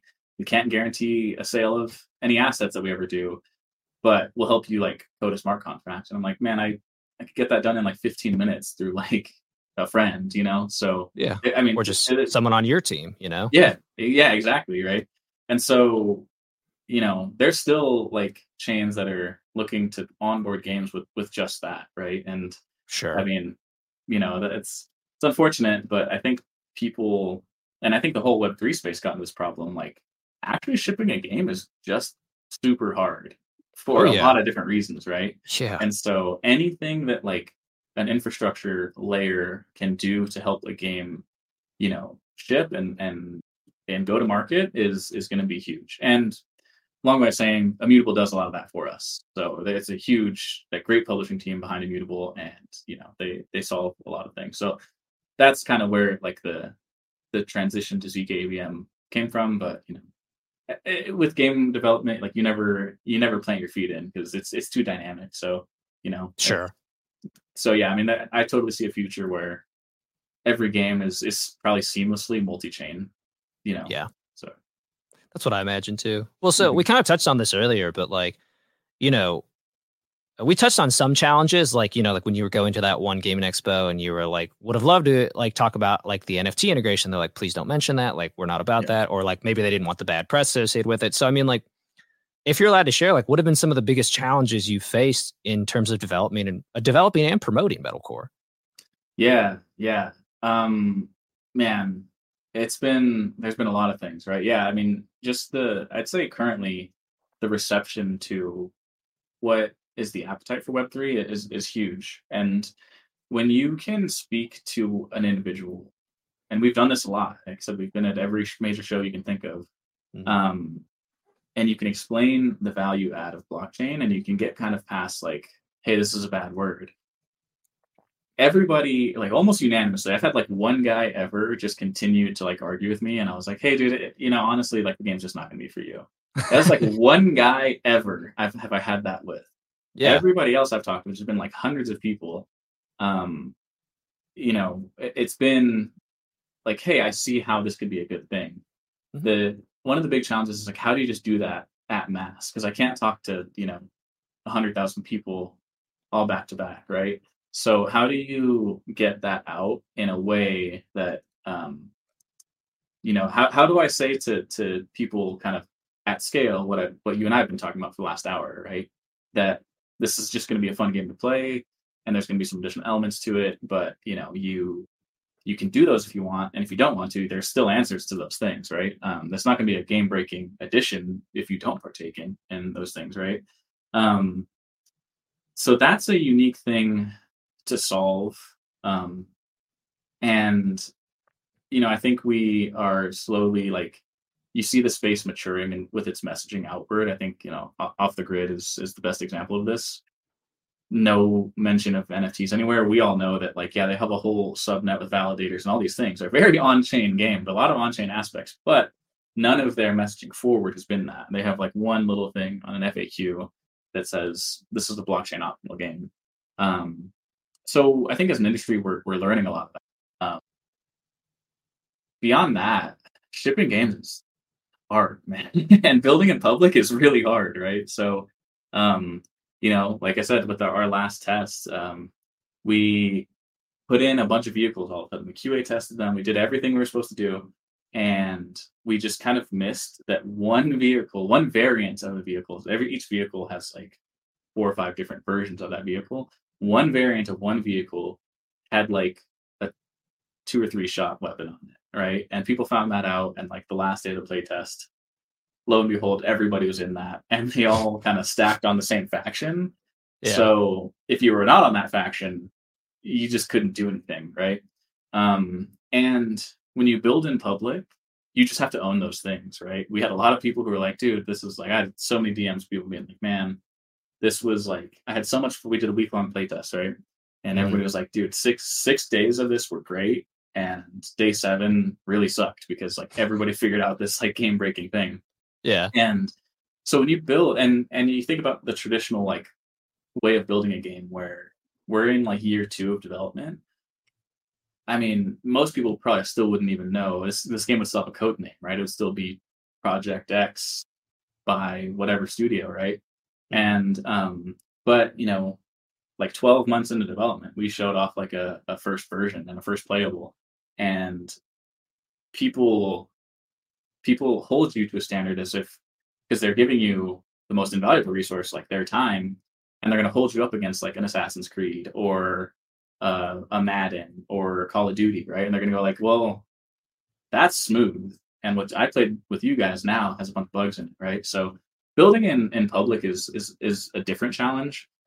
I think we're all up for it. I enjoy doing things publicly. I enjoy like building communities and things like that. But it does add a different level of complexity to building a game, because you're you're not just developing and shipping.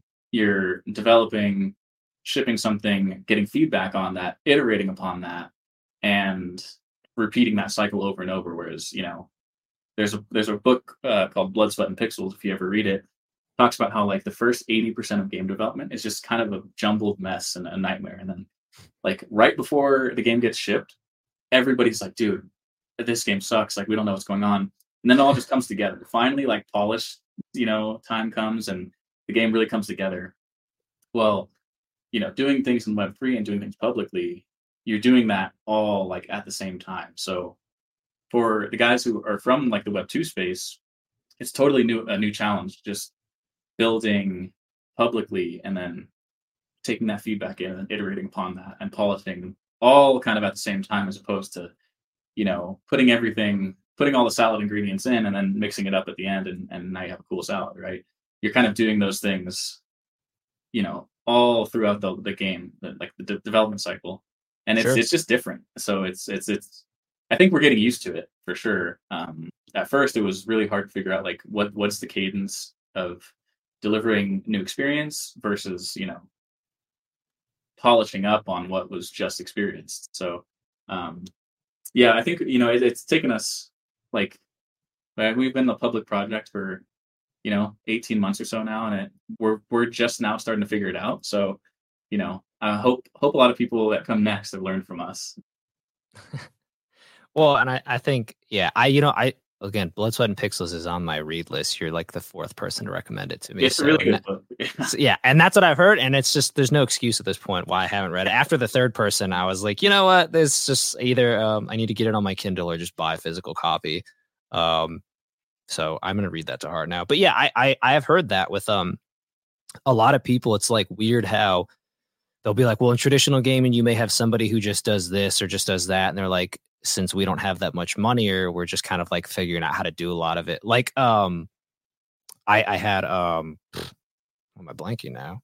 Oh, the people from Last Remains at Earn Alliance on, and how they were talking about how they were like, yeah, if we had gone the traditional route of level design and hired someone out to just do a bunch of level design for a totally different area, they're like, it takes time, that takes money, that takes costs. They're like, we ended up deciding to just go out and, take all the photos of our own actual city here in Hong Kong and make that the level for the design. And they're like, so that was really cool, because we got to not only do a place that's, unique and home to us, but like we were able to keep everything in house for that.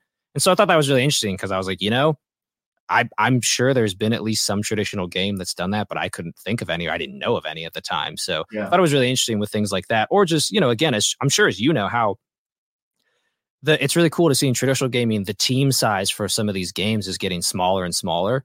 Mhm. I mean, it depends on obviously the graphical styling and all that. But I mean, if you want to just, we can always talk about Undertale literally being just Toby Fox and then like his assistant to help him with like doing like pixel sprite and art design. But otherwise, he's like the dude from top to bottom. He's like, oh yeah, I do the music, I do all the animation, I do the level design. He's like doing everything. And people get mad when they're like, why did it take you 3 years to release like a 6-hour pixel game? And you're like, well, when it's like a one-man team, that's pretty damn impressive, dude. So I don't know what you're complaining about.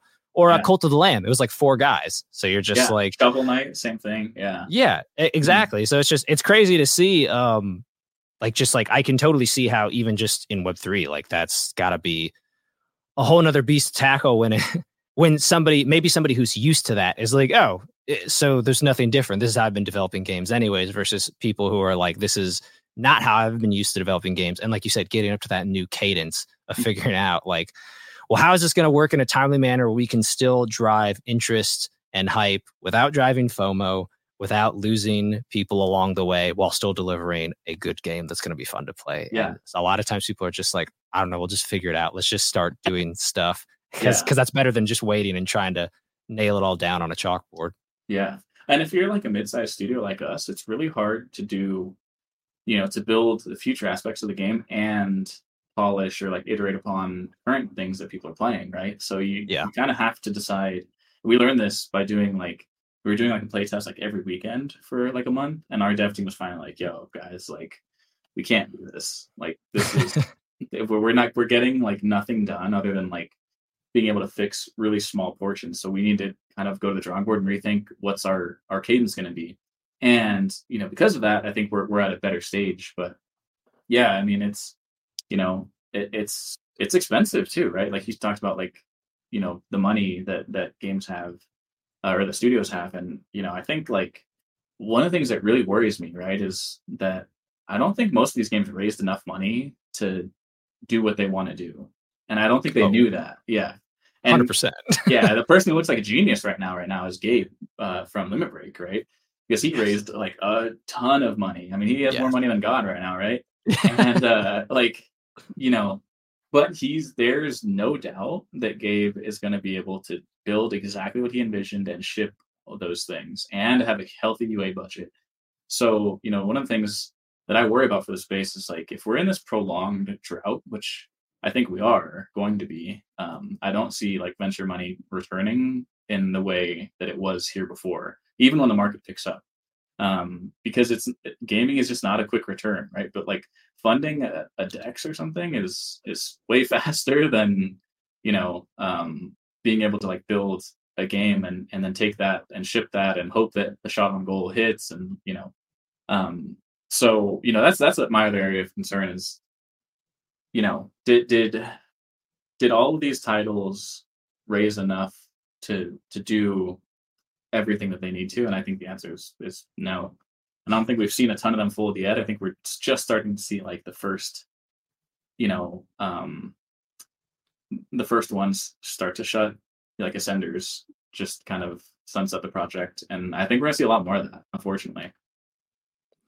Yeah, time will definitely tell on that one. I always took it as, it seemed like with the last bull run, I always wondered how much of it was investors versus people who made a healthy profit and were just like, I would rather, instead of day trading crypto stuff, I would rather be working on something else like this. But I think also there was a lot of people who made a lot of money in the last bull run and just wanted to throw it back into the community, but didn't know where. And with Web3 gaming popping up, people who were gamers and interested were like, oh, this is actually perfect. Cause like, I don't really get what a DAO is, or like, I don't really know what DeFi, like, they're just like, I threw some money in something and it happened to work out really well for me, versus people who are like, I knew exactly what I was doing. I knew the moment I got to this percent margin, I was cashing out. And like, I know how to minimize like my capital gains tax and all that jazz. Like, yeah, I think there's like a real big thing. You're the first person ever like said this to me. And it's a concept I really agree with. I think like if I can really like dumb it down, people who were new money and came into that money from crypto absolutely wrecked themselves. The people who are disciplined and who like were used to making 10% a year, because that's what the stock market returns traditionally. Those people did very, very well for themselves because they had a plan and they, were able to execute that. I know like one guy in particular who was exactly that. Like, he's the most boring investor and just put like a small percentage of his portfolio into crypto, and it hit.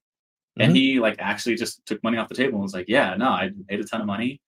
I'm gonna peace out from this, and exactly. Everybody else I knew was like new money, like just had been working and stuff and minted an ape, or had a Azuki or a doodle or something, and we're just like, yep, this can only go one way, and it's up, baby.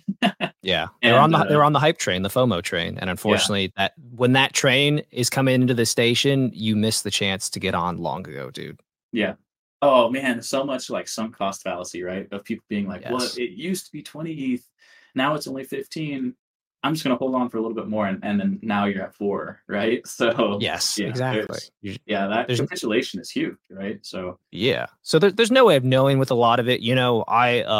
I think we all know that like the main industry leader in terms of crypto is pretty much always going to be Bitcoin, unless something suddenly dethrones it. And if we really want to get into the philosophy of it, that's because as far as we know, that's really the only one that, it's been the longest standing. It's the only one out there that doesn't have, as far as we know, like an actual leader, or its leader is dead or detached from it. So it feels, I think a lot of people are like, oh, it feels like it's truly run by the community and the people. And then after that, you have Ethereum, which, Ethereum essentially powers the computer, the programming of all of crypto out there.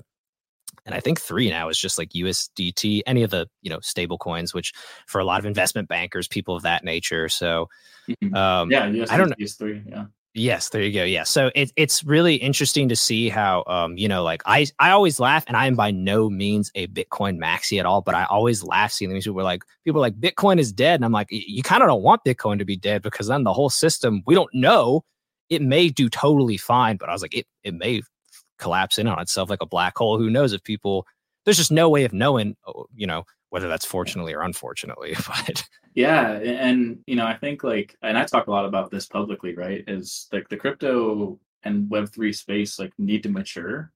Mm-hmm. And I think there's just a lot of people that don't know that if Bitcoin collapses, I think it was, during the last bull run, if you were invested into ETH or Solana or anything, it was really interesting, or it was a cool thing to say, to be like, yeah, Bitcoin's not king anymore. And I'm like, yeah, you don't want that because if Bitcoin collapses, everything goes with it. So seriously. Yeah. And I think, there's just a young investor. I mean, I'm 31, right? So I'm not that old, but I'm a little bit older than I think that's of a lot of people that are in the space right now. Sure. And I think that there's still just a level of and I don't mean this offensively, I think there's just a lack of experience when it comes to what to do with your money and how to protect that. And I think that it kind of goes hand in hand with what we were talking about you miss somebody's wallet for something, and then they flip out about it, right? And I think the space is maturing, and I think this run, however long it lasts, this kind of drought that we're in, it's going to make people a lot more savvy for the future. Yes. It sucks to see people get caught up in it now. I mean, this is the second cycle I've been through, so I same was selling things along the way, and I was like, yeah, this is cool. I'm gonna, just pocket this money and put it in a high yield savings account or something. And everybody was calling me crazy for doing it at the time, but super grateful that I did. Oh yeah, dude. I mean, and I think it's crazy too, because even though we're in this bear market, there are still some companies out there, raising their VSC funding. I mean, what were they before? They just rebranded to games.gg. Oh, were they before?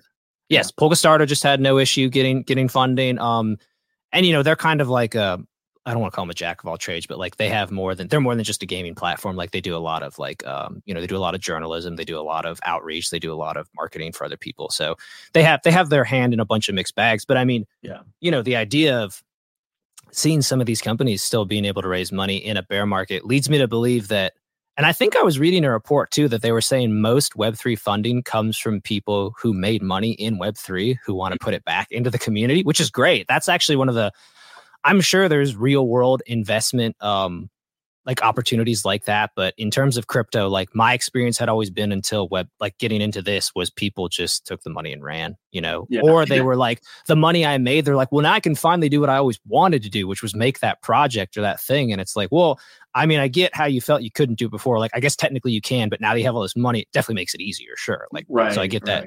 But so I always really like that it seems like a lot of people, at least in the crypto blockchain community, a lot of the people who made their money, they're no, I value this way too much. I don't want to see this go away. I'm happy to put the money right back in the pot to help grow it and expand it. I mean, Balaji, he's got I'm part of the problem, I guess. Well, and I get it depends on your level. Yeah. It depends on your level. Yeah, I would say if I was making millions and millions, I'd be hell yeah, I'm going to invest in some gaming studios, but I'm not. So maybe one day. But next run, that'll be our time. Yeah. So I mean, people like Balaji, can never pronounce his last name. Who do you know of him? Balaji? I can't remember. So he's the dude who, when he came out, he made the bet where he's just if Bitcoin goes to $1 million, I'll like. Oh, yeah. So, and his whole thing, he went on a lot of interesting podcasts. He claimed he just did that because he's like, oh yeah, I burned $1 million to like tell you like the government's like printing trillions. Like he had a whole different agenda with that. But I know he's got something like close to 500 million reinvested back in like Web3. Yeah, so he can altruistically burn $1 million. Exactly. And that was his whole thing, is he's just like, I can afford to burn $1 million. So I figured, and I knew it would get a lot of press and attention, so why not do it? But yeah, it's just like people like that who it's just like, yeah, I could afford to do it too. You know, maybe 500 million for him might be 500 for you or us. It's like, that's all I can afford to throw in, you know? So it's like, I don't fault people going, well, what is someone going to do with $500 and just waiting or not doing anything? So I get it too. You got to take care of yourself first, you know? Mm-hmm. Yeah. Get to a point of excess and then give it. Yeah, for sure. You know, one of the interesting things about like PokeStarter, you know, or now Games GG, but yeah, I think they raised like two. I don't think they had trouble doing that, right? But you know, I think PokeStarter, had they done that, had they raised, you know, in 2021, I mean, that would have been like a $15-20 million raise, right? Oh, 100%. Yeah. And so, yeah, that's one of the interesting things. And they're like an awesome company. Like I know those guys super well, work with them a lot for you know, a few different things. And, you know, they're solving like UA problems for games, like things that, you know, I think PokeStarter will like in the next year be much more of a mainstream name for like the people that are paying attention to Web3 gaming because of what they do for people and for studios and games.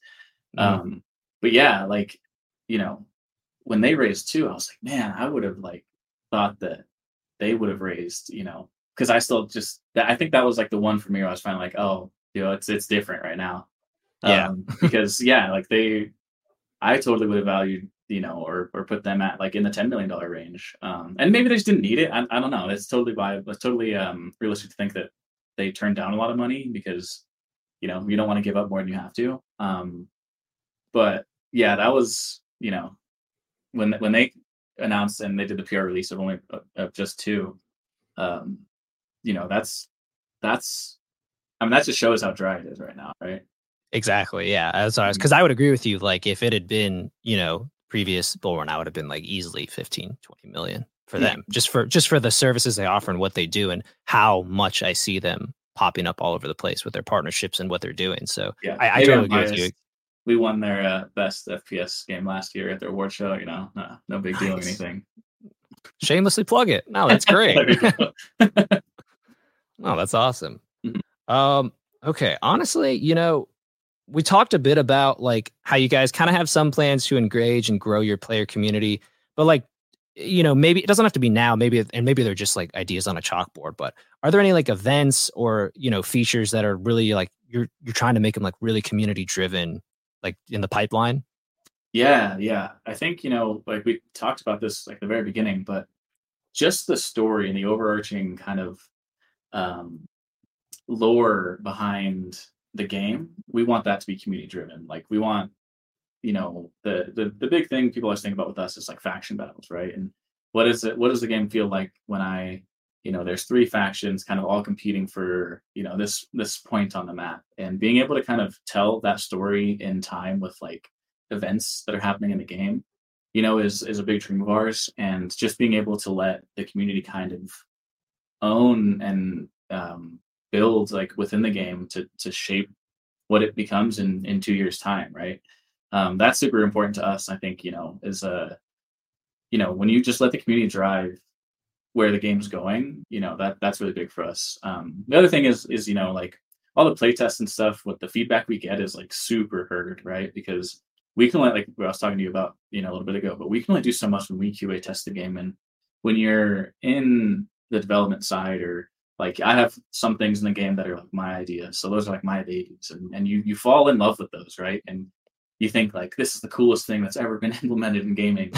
And sometimes it's just not. And it's really hard to hear that. It's really hard to like divorce your ideas, right? Yeah. So it's really important when we get, and I mean, everything that is discussed like internally when we do just like, you know, kind of like idea sessions or storyboarding sessions or like whiteboard sessions or anything like that, you're like, you know, there's always discussions on things, and maybe like, you know, somebody has some pushback on something you want to implement, but then it goes through and everybody's like, yeah, let's do it. And you're like, yeah, all right, I got approval from my guys. Like, this is good. I'm feeling good about this. And then it goes into the game and people are like, man, dude, that sucks. And he's just like, dude, no, it doesn't, right? So it's really important to hear that feedback though, because like that bias is the devil in game design, right? And I think Yeah. you can look at like failed games, and a lot of times you look at those games, right? Bias is to blame. It's like somebody's idea who initially came up with that and couldn't let it go. And that person just maybe had enough pull, or everybody was on board. And, I think like a lot about, shipping like games in like the 90s when you couldn't just patch something. Like, dude, how impressive was that? Like that's like window in time where you couldn't update a game. Right. You have to have so much respect for those people, because like it had to be flawless, or it had to have like a limited amount of bugs, or you know, yeah, the crazy time. Um, I think the like last thing for like community events and stuff, we want to implement things that are like very collaborative as far as like the player experience goes. So like doing something like winning a PvP event, having that be like really beneficial like within the game, and rewarding both like as far as like an item standpoint and just like an experience standpoint. Um, so we'd like to make PvP in the game feel a lot more meaningful than it currently does. Then also have just like server events, like world bosses and things like that, where you're coming together, and the person that did like the most damage to this thing, I don't, maybe they get like an NFT that's like a mech NFT, and or we reward everybody who like got a shot in on that, kind of like world bosses and like a game like WoW, right? And so we really want to make like a lot of the player experiences way more collaborative than they currently are. Right now you can totally play the game as like a single player experience, and that's fun. And I do that a lot, but the game is at its peak when like everybody's condensed down onto like a certain point, and they're all competing for a citadel or domination style point or anything like that. So that's definitely like priority number one for us, is just more collaborative experiences. Well, and I think that's a good way to go, because I think increasingly, like, don't get me wrong, like I love single player experience, but I still have my multiplayer games that even if I don't have anybody to play with, it's just like, oh, it's a fun game to play with random people, or play. Like, I feel like Rocket League has been that way for me ever since it came out. Like, I've Right. never hardly ever played it with anybody I know. I'm always just playing with randos, but I still Yeah. play it like at least like every other week. Like, I'm like, I'll just like play like 30 minutes, a few matches, even though like nothing's really changed with that game fundamentally since it came Mhm. out. Like, it's still the Yeah. same, versus like anything Call of Duty, like it's something I'll play with my brother, but realistically, it's something to do while we're like on the phone talking. It's just like, Yeah. oh, we're both going to talk on the phone, like catch up. And then like, oh, you want to play like some COD for a bit? And we're like, sure. But like, if somebody's like, do you play COD on your own? I'm like, never, ever. Right. Like, but like, I Yeah. don't think it's a bad game. It's just like, yeah, that's like, it's an interesting, like where that's a multiplayer experience. I'm like, that's more fun to me when I play with people I know. So Yeah. I think I think every game has that. And so I don't think there's anything wrong with that. I think that's a good way to be, because I Yeah. think everybody finds their values in their single player versus multiplayer value experience. But I find that it just depends for me, like my personal play style or what the game I like. But I always like having that option. I think it's better to have than not. Yeah, yeah, no, I agree. Like, I like Dota too, right? I Mhm. oddly play that game more just by myself than I ever do like queuing up with friends or anything like that, right? But then like Dead by Daylight, right, which is like one of my other favorite games. Like, I cannot play that by myself. Like, I'll lose my mind if I have to play, that game solo. But like, yeah, like you said, like if friends are on, and yeah, it's just more of like a way to catch up, and we're just like doing something as we're catching up, right? So Yeah. um yeah, I mean, hopefully we strike a balance with that. Like I said, most people enjoy metalcore right now doing stuff with people. I kind of like going and doing like the missions and stuff like that. But really, I think the number one thing, even like when it comes to like solo player missions and stuff like that, is like making the game feel more impactful. Like everything you do being more impactful. So, making just a mission like more challenging, rather than having like a FedEx quest of go here and like kill 4 people, right? Yeah. It's like, yeah, maybe go here and kill 4 people, but do we make that super challenging? Or we're really looking at like putting very pivotal moments, like a single player experiences, into the game right now, where you can't do this quest with people, and it's going to be really difficult. But if you can get it done, it's going to be pretty worth your time as far as like rewards go, and how that looks, on like the reward front, we're still kind of like working through. But yeah, I mean, with blockchain, you have a lot of options, right, of what you can do. Well, yeah, and luckily you all have already kind of maneuvered yourself from the get-go, at least for as long as I've been following you all, that this game has both single and multiplayer experience. So you can pick, whichever path you want to go. I've never seen you all shy away from the fact that you can just do single player story, like kind of driven experience, but I obviously you want people to be like more fun from our opinion. If I'm speaking from MetalCore's, is the PvP PvE perspective, and Yeah, I totally 100%. get that. Yeah, Yeah, so yeah. I think you've done a really good job of just like marketing that to your user base. And I think your players understand that pretty well, at least from watching how they interact in the Discord and stuff. Yeah, yeah. It's funny, as like we kind of time like the domination event and then like the new like take the towers event. Mhm. We kind of intentionally time those to where like, yeah, you go off and do your own thing for a little bit, maybe like get some cool components or a blueprint, or you can craft something. But like at 30-minute intervals, there's gonna be a PvP event and you're gonna show off like all the stuff you just made, right? So Yeah. yeah, and people seem to enjoy that, like people definitely fall into like one of the two camps, like more so. Mhm. And what that is, I mean, it's just as long as people, if you're gonna build like both pillars, they both have to be good, right? So Oh yeah. that people want to do both, and I think we've hit that, and now it's just expanding upon that is and making those things feel more meaningful, which is like I'd say, priority number one for us right now is like how do we take what's currently existing and now make it feel like everybody has to be there. Like, oh, metalcore's up. Like, I know Friday night, like have to play in that, tournament or that domination mode because like if I win, we get this, right? No, completely. And so that kind of also begs the question of like, do you feel like there's any lessons or best practices from traditional gaming that you believe are kind of, we can say essential, but they don't have to be. It could be kind of in the middle to integrate into metalcore.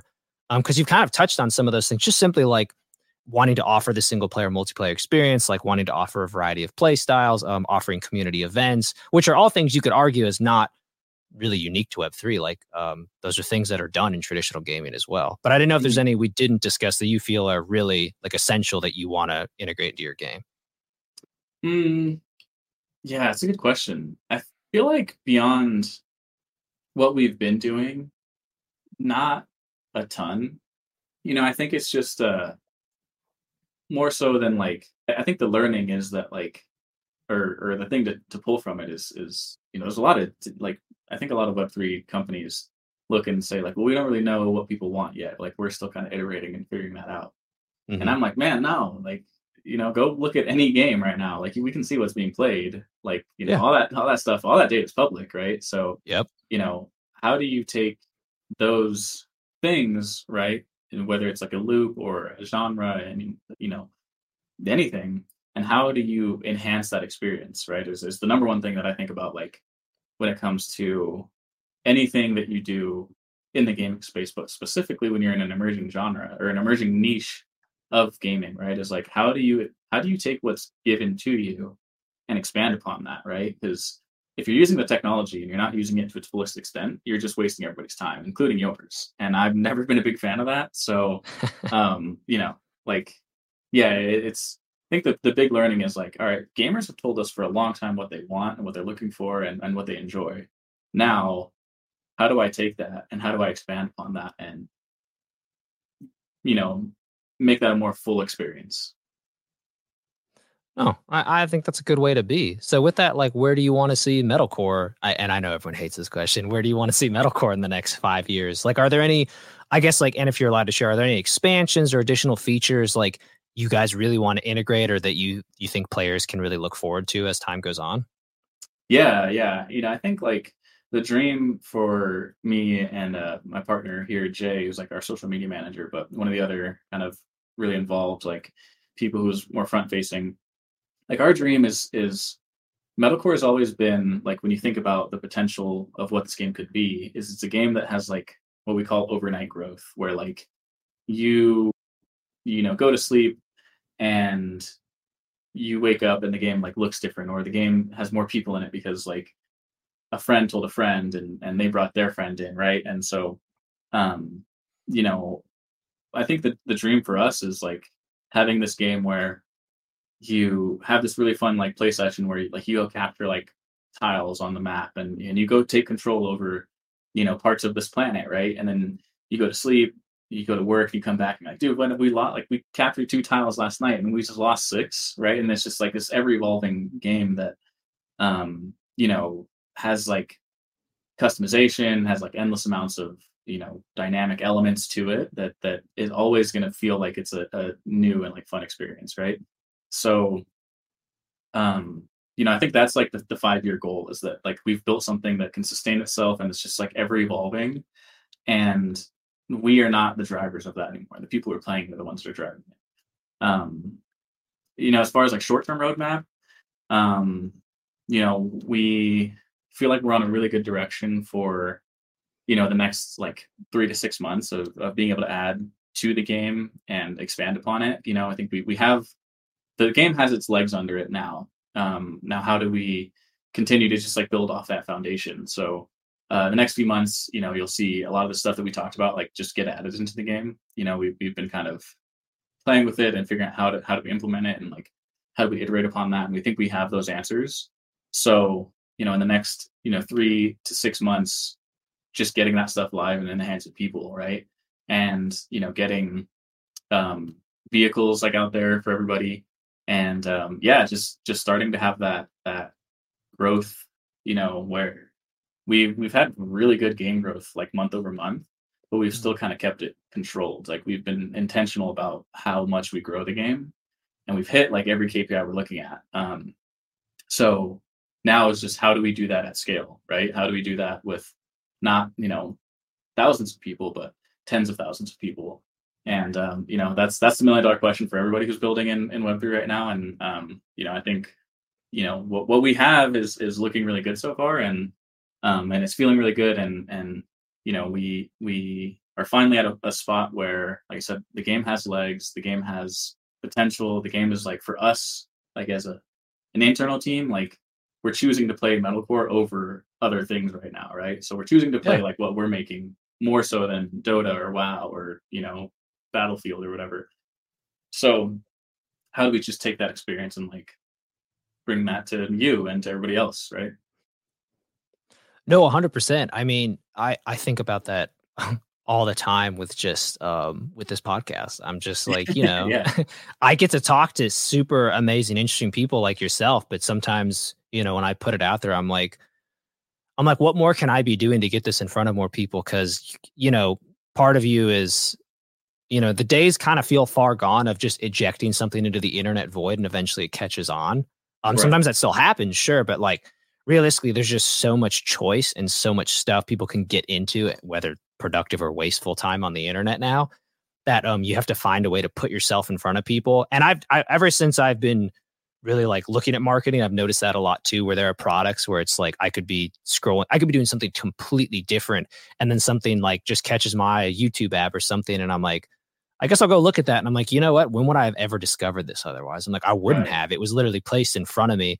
So I think I understand, at least from that perspective, like the struggle on that of how you want to get that in front of people, but you don't want to be like, our marketing budget is $50,000 a month to get it in front of people, like, because I've met companies that do that. They're like, we're having exponential growth. And I'm like, wow, how are you working? They're like, we're spending like $50K a month on marketing. I'm like, that does not sound sustainable. And they're like, it's totally not. But if we can drive the user growth now, and I'm not a gambling man in that sense of, I don't want to spend that much and hope for the best. But some people, it's worked out for them. They're like, we make a big marketing budget, the push happens, we start to taper off a bit, and then luckily it just word of mouth kind of takes over. But it's weird with gaming, because you're right. Gaming either is like an overnight sensation or like a slow burn, or you kind of just get to a point in the community where people are like, you're not small anymore, you're not like massive, but everybody knows of you. And so like you're like, there's kind of, it feels like there's no room to grow vertically. Like you're kind of just growing horizontally. And so I think it's hard when people get pegged in that spot,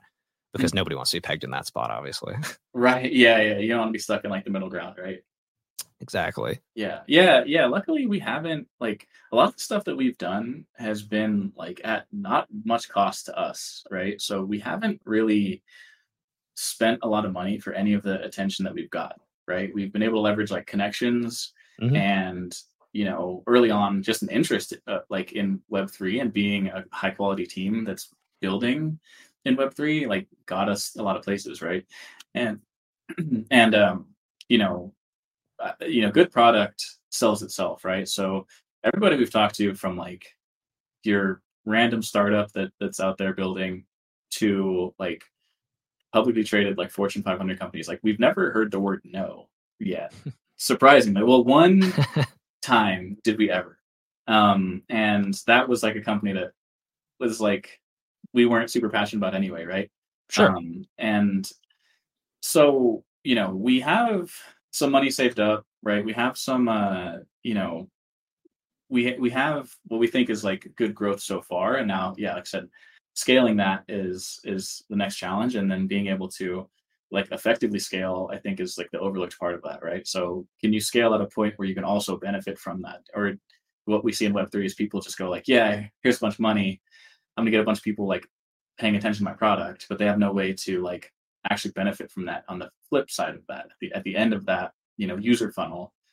So being intentional about that, I think, is like the most important thing for us, because I mean we don't have an endless amount of money, right? We have some budget set aside, but being intentional about like scaling and doing so at a time where we ultimately benefit from that, because if we benefit from it, the player base does, because we can keep growing the game and we can keep adding, new features and kind of iterating upon what we've built so far, further. So, yeah, I mean, that's the challenge for like the next, 6 months or so. Sure. I mean, user retention is always a big thing in gaming, period, let alone I feel like Web3 gaming, it's a lot of people can come in and then kind of see, because like it could be like there's some sort of like shtick or something projected. They're like, you can do this. People go, cool, let me get in on it. And then they're like, oh, it's not all it's cracked up to be, or it's not what they expected. And so sometimes you see like a mass exodus versus getting people who come in because you're like, here's our game. We think it's fun to play and really like it. Hope you feel the same way. And people come in, they're like, oh, it is. Yeah, I'm going to keep playing this, which I think is obviously a much more tried and true model than trying to get people in on some sort of FOMO, or some sort of like, you could make this much money if you're on the first like 1,500 whitelist sort of thing. I mean, just like literally Rave. Well, I guess their Web3 version is Raven Quest. Their traditional is Raven Dawn. They're Mhm. kind of like I feel like they have a massive community. Like anytime I've gone in their Discord, like it's super active. And I haven't even played the game that much, but having talked to those guys in the past, that's kind of exactly it, where they're just like, same with like y'all. They're just like, we were just developing this game. We had all these inspirations for other games. We're trying to do all this. We have an in-game economy that's not like, you're not supposed to be able to make like real world money off it, but it's supposed to be like it's definitely like it's a legitimate in-game economy.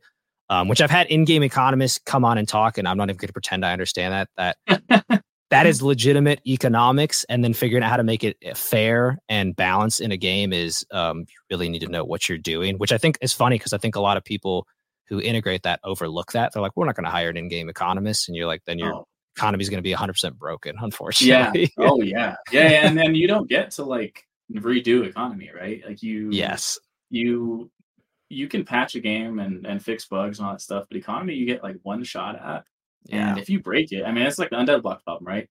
Is it's already broken. So, and in Web3, like your economy is in our current state, your economy is your number one tool for user acquisition, right? So if you break that, and I'm really concerned for big time in this way, right? Because Hmm. if the economy is broken this early, you don't get a chance to deliver on what you want to deliver on. So, Yeah. you know, if you, yeah, if that's not like one of the most, if not like the most intentional part of your game design, then you shot yourself in the foot, and you know, you're never gonna like get to take off, right? And I think we'll see with big time. I hope that they didn't, you know, uh, kind of harm, what they're ultimately trying to do, like with the token drop and all that stuff. But like, you know, I don't know. It scares me a little bit because it just seems like there's a lot of like cloudiness around it, and if that's gone tomorrow, do the people that are still there, care enough? I mean, if up to this point we haven't seen people care, as much as they did at one point, right? Actually still doing well though. So, I throw that out with the caveat that like actually still has pretty good retention metrics. So Yeah, no, you're right. mhm. I mean, there was definitely a point in time where I was like, well, Axie's done. And Yeah. I did not expect it to last, let alone I don't want to say it's like come back, but it was definitely at a low point and it's come back from that, I'll say at least. Mhm. So Yeah. yeah, you're totally right though. Well, Mhm. like we've talked about so much like Web3 gaming, like NFTs, so much like asset ownership, in-game economies, all that stuff. But if we just look at, Web3, the Web3 and NFT portion, I mean, do you see this as like the future of gaming, or do you feel like this is more like a unique ecosystem to complement traditional gaming? Yeah, very much so like the latter. I don't think that we ever see a future where everything is on chain and every game has like an aspect. There's always going to be, I think, games that just don't add, like, we look at Zelda, right? Why does Zelda need NFTs like that? They just don't. Right. Yeah. They're going to get enough money from their initial sales. They're going to release a DLC. They're going to get a ton of money from that. And then they're going to release another Zelda. And that's, there doesn't need to be anything on chain. Um, so I think you're always going to have, a huge segment of the gaming space that just doesn't incorporate anything. Hmm. Um, but I think you'll see NFTs play a much, whatever we call them. I mean, we'll not call them NFTs because it's way too bad of a word right now. But Yeah. whether they're like collectibles or we know what they are, right? Right. So Yeah. those. I think there's a future of that. Um, I think it's just nobody wants to be first ever in anything, right? Like Yeah. the when I was in college, right? I always like did my presentation second, just so somebody else could go fuck it up first. So um, yeah, so like nobody ever wants to be the first person that does something, but when and the like gaming as a whole is pretty reactionary, right? So Hmm. when you see somebody implement NFTs in a really novel way, a lot of games I think will then follow suit and find ways like how do I and we're all it sucks that gaming is so reactionary because some of those creative people in the world are involved in gaming. Yeah. So, you know, I think once there's use case just shown, I think, the web3 space becomes way more normalized. But, is it the future? Yeah, it's part of it, but I don't think that it will be like the end all be all. There's always gonna be hold up like Counter Strike, right? Why do they even need to put their stuff on chain? They're doing everything we want to be doing already. It's just not on the No, blockchain. no, you're totally right. That's Yeah. that's always an example people throw out. They're like Counter Strike, man. They're like Counter Strike was way ahead of its game, like with everything. Well, yeah, and people are always like Counter Strike is like the proof that blockchain will be the future, and I'm like, no, it's proof that like you don't need blockchain because they do Yeah, everything we talk about. So yeah. I think it's actually a very negative experience when people use like Counter Strike as their argument for blockchain. I'm like, no, dude, like that's the exact opposite. It's the case against blockchain because they're trading peer to peer. They're just doing it through a database. They're not doing it through a public ledger like which is essentially what blockchain just is. Mhm. So yeah, but also like yeah, like you said, Counter Strike is the game with the most staying power. It's a really horrible example because nobody's ever going to be the next Counter Strike. So Yeah, yeah. yeah. Well, and so it's funny that we kind of bring that up because, like, we've seen some more, and we've been talking a lot about traditional gaming, Web3 gaming, but we've been seeing more and more traditional gaming companies getting more involved in Web3. I mean, like, Razer launched their own Web3 VC firm. The former CTO of Epic went to work with Yuga Labs. I have no idea if he's still there at this point with everything going on. Obviously, Ubisoft was getting in. Square Enix tried to do it for a bit there. GameStop obviously had that partnership with Immutable for a while. I don't know if they still have it ongoing. So it's like there's a lot of players in the traditional gaming getting more involved with Web3. I mean, do you think what do you think of that? You think that's a good thing, or you just like it kind of doesn't make a difference, or Yeah, it's a really good question. I change my mind on this like all the time because in a lot of ways, like one of the guys who was like very early on at Epic, he and I spoke at like this event in town a few months Mhm. ago, and he was like all about blockchain for a while. Then I talked to him at this thing. I was like super excited to meet him, and he was just like super against like he was because he then started like a fund and lost a lot of money in blockchain. So he's since kind of gone against it. At first, I think that would have been like, yeah, oh my gosh, like one of the early guys at Fortnite, is Yeah. here investing in blockchain infrastructure. And now he's like, oh, I lost too much money. Definitely staying away from it. So, yeah, I think it always helps, right? Because when you're like an industry or any, when you're trying to build something, it gives you legitimacy when somebody from like the CTO of Epic, or somebody former suit at EA comes and like joins Yuga, like that person knows an aspect of gaming, right? Which is, whether that's publishing, whether that's product management or whatever. There's definitely things that mean more. I think if it was like somebody who built, like if Ice Frog from like the Dota team came and like built in blockchain, that means a lot more, right? But Yeah. I think it always gives an air of legitimacy in how things like should run. I think one of the problems in blockchain is like so many people are like first time managers at companies or never scaled something or never built something. So, and that person's now found himself like as a CEO. And that's why so many of these startups have failed, is because there's just so much money to be raised that, now that person ultimately didn't know how to lead a team. So I think it always helps, but I think the the people who are gonna like bring this space forward are here already. It's Paul Bettner, it's Sinjin from like MAYG, it's Mark Long from Shrapnel, it's people from our side. They're like the people that are gonna make this space impactful are already here, and it sometimes is a little disheartening that like people like Paul are here and that's overlooked. So yeah, I think like sometimes I sit there and I get so surprised that people who believe in this being the future aren't more avidly supporting pioneers in the space right now. But I think it shows that not everybody's here for like the love of the technology or the future of the technology. It's some people are just here to still make money and speculate, and that's Sure. totally okay. We're never going to get rid of that, right? So Yeah. but I think ultimately like those those people that make the jump from like Web 2 to Web 3 are always going to help more than they harm, right? It's always going to be more good than it is a negative. But ultimately I think like the pioneers are here, right? But then, I don't know. If Ice Frog comes over, I'll change my mind. Well, and it's funny because that was something I found out like super early on looking into a lot of the Web3 gaming. Is I was like, dude, there's like all these like traditional gaming veterans like working on projects, starting projects, and like it just made me take a step back, and I was like, why am I just now finding out about all these amazing people in here? And instead I'm hearing about the gambling casino, Big Eyes or Doge, like all the shit coins that are like coming out, and they're like, don't worry, you'll be able to join our gambling casino. I'm like, I don't like, I could care less, dude. Like this isn't important to me. It's just got the FOMO hype.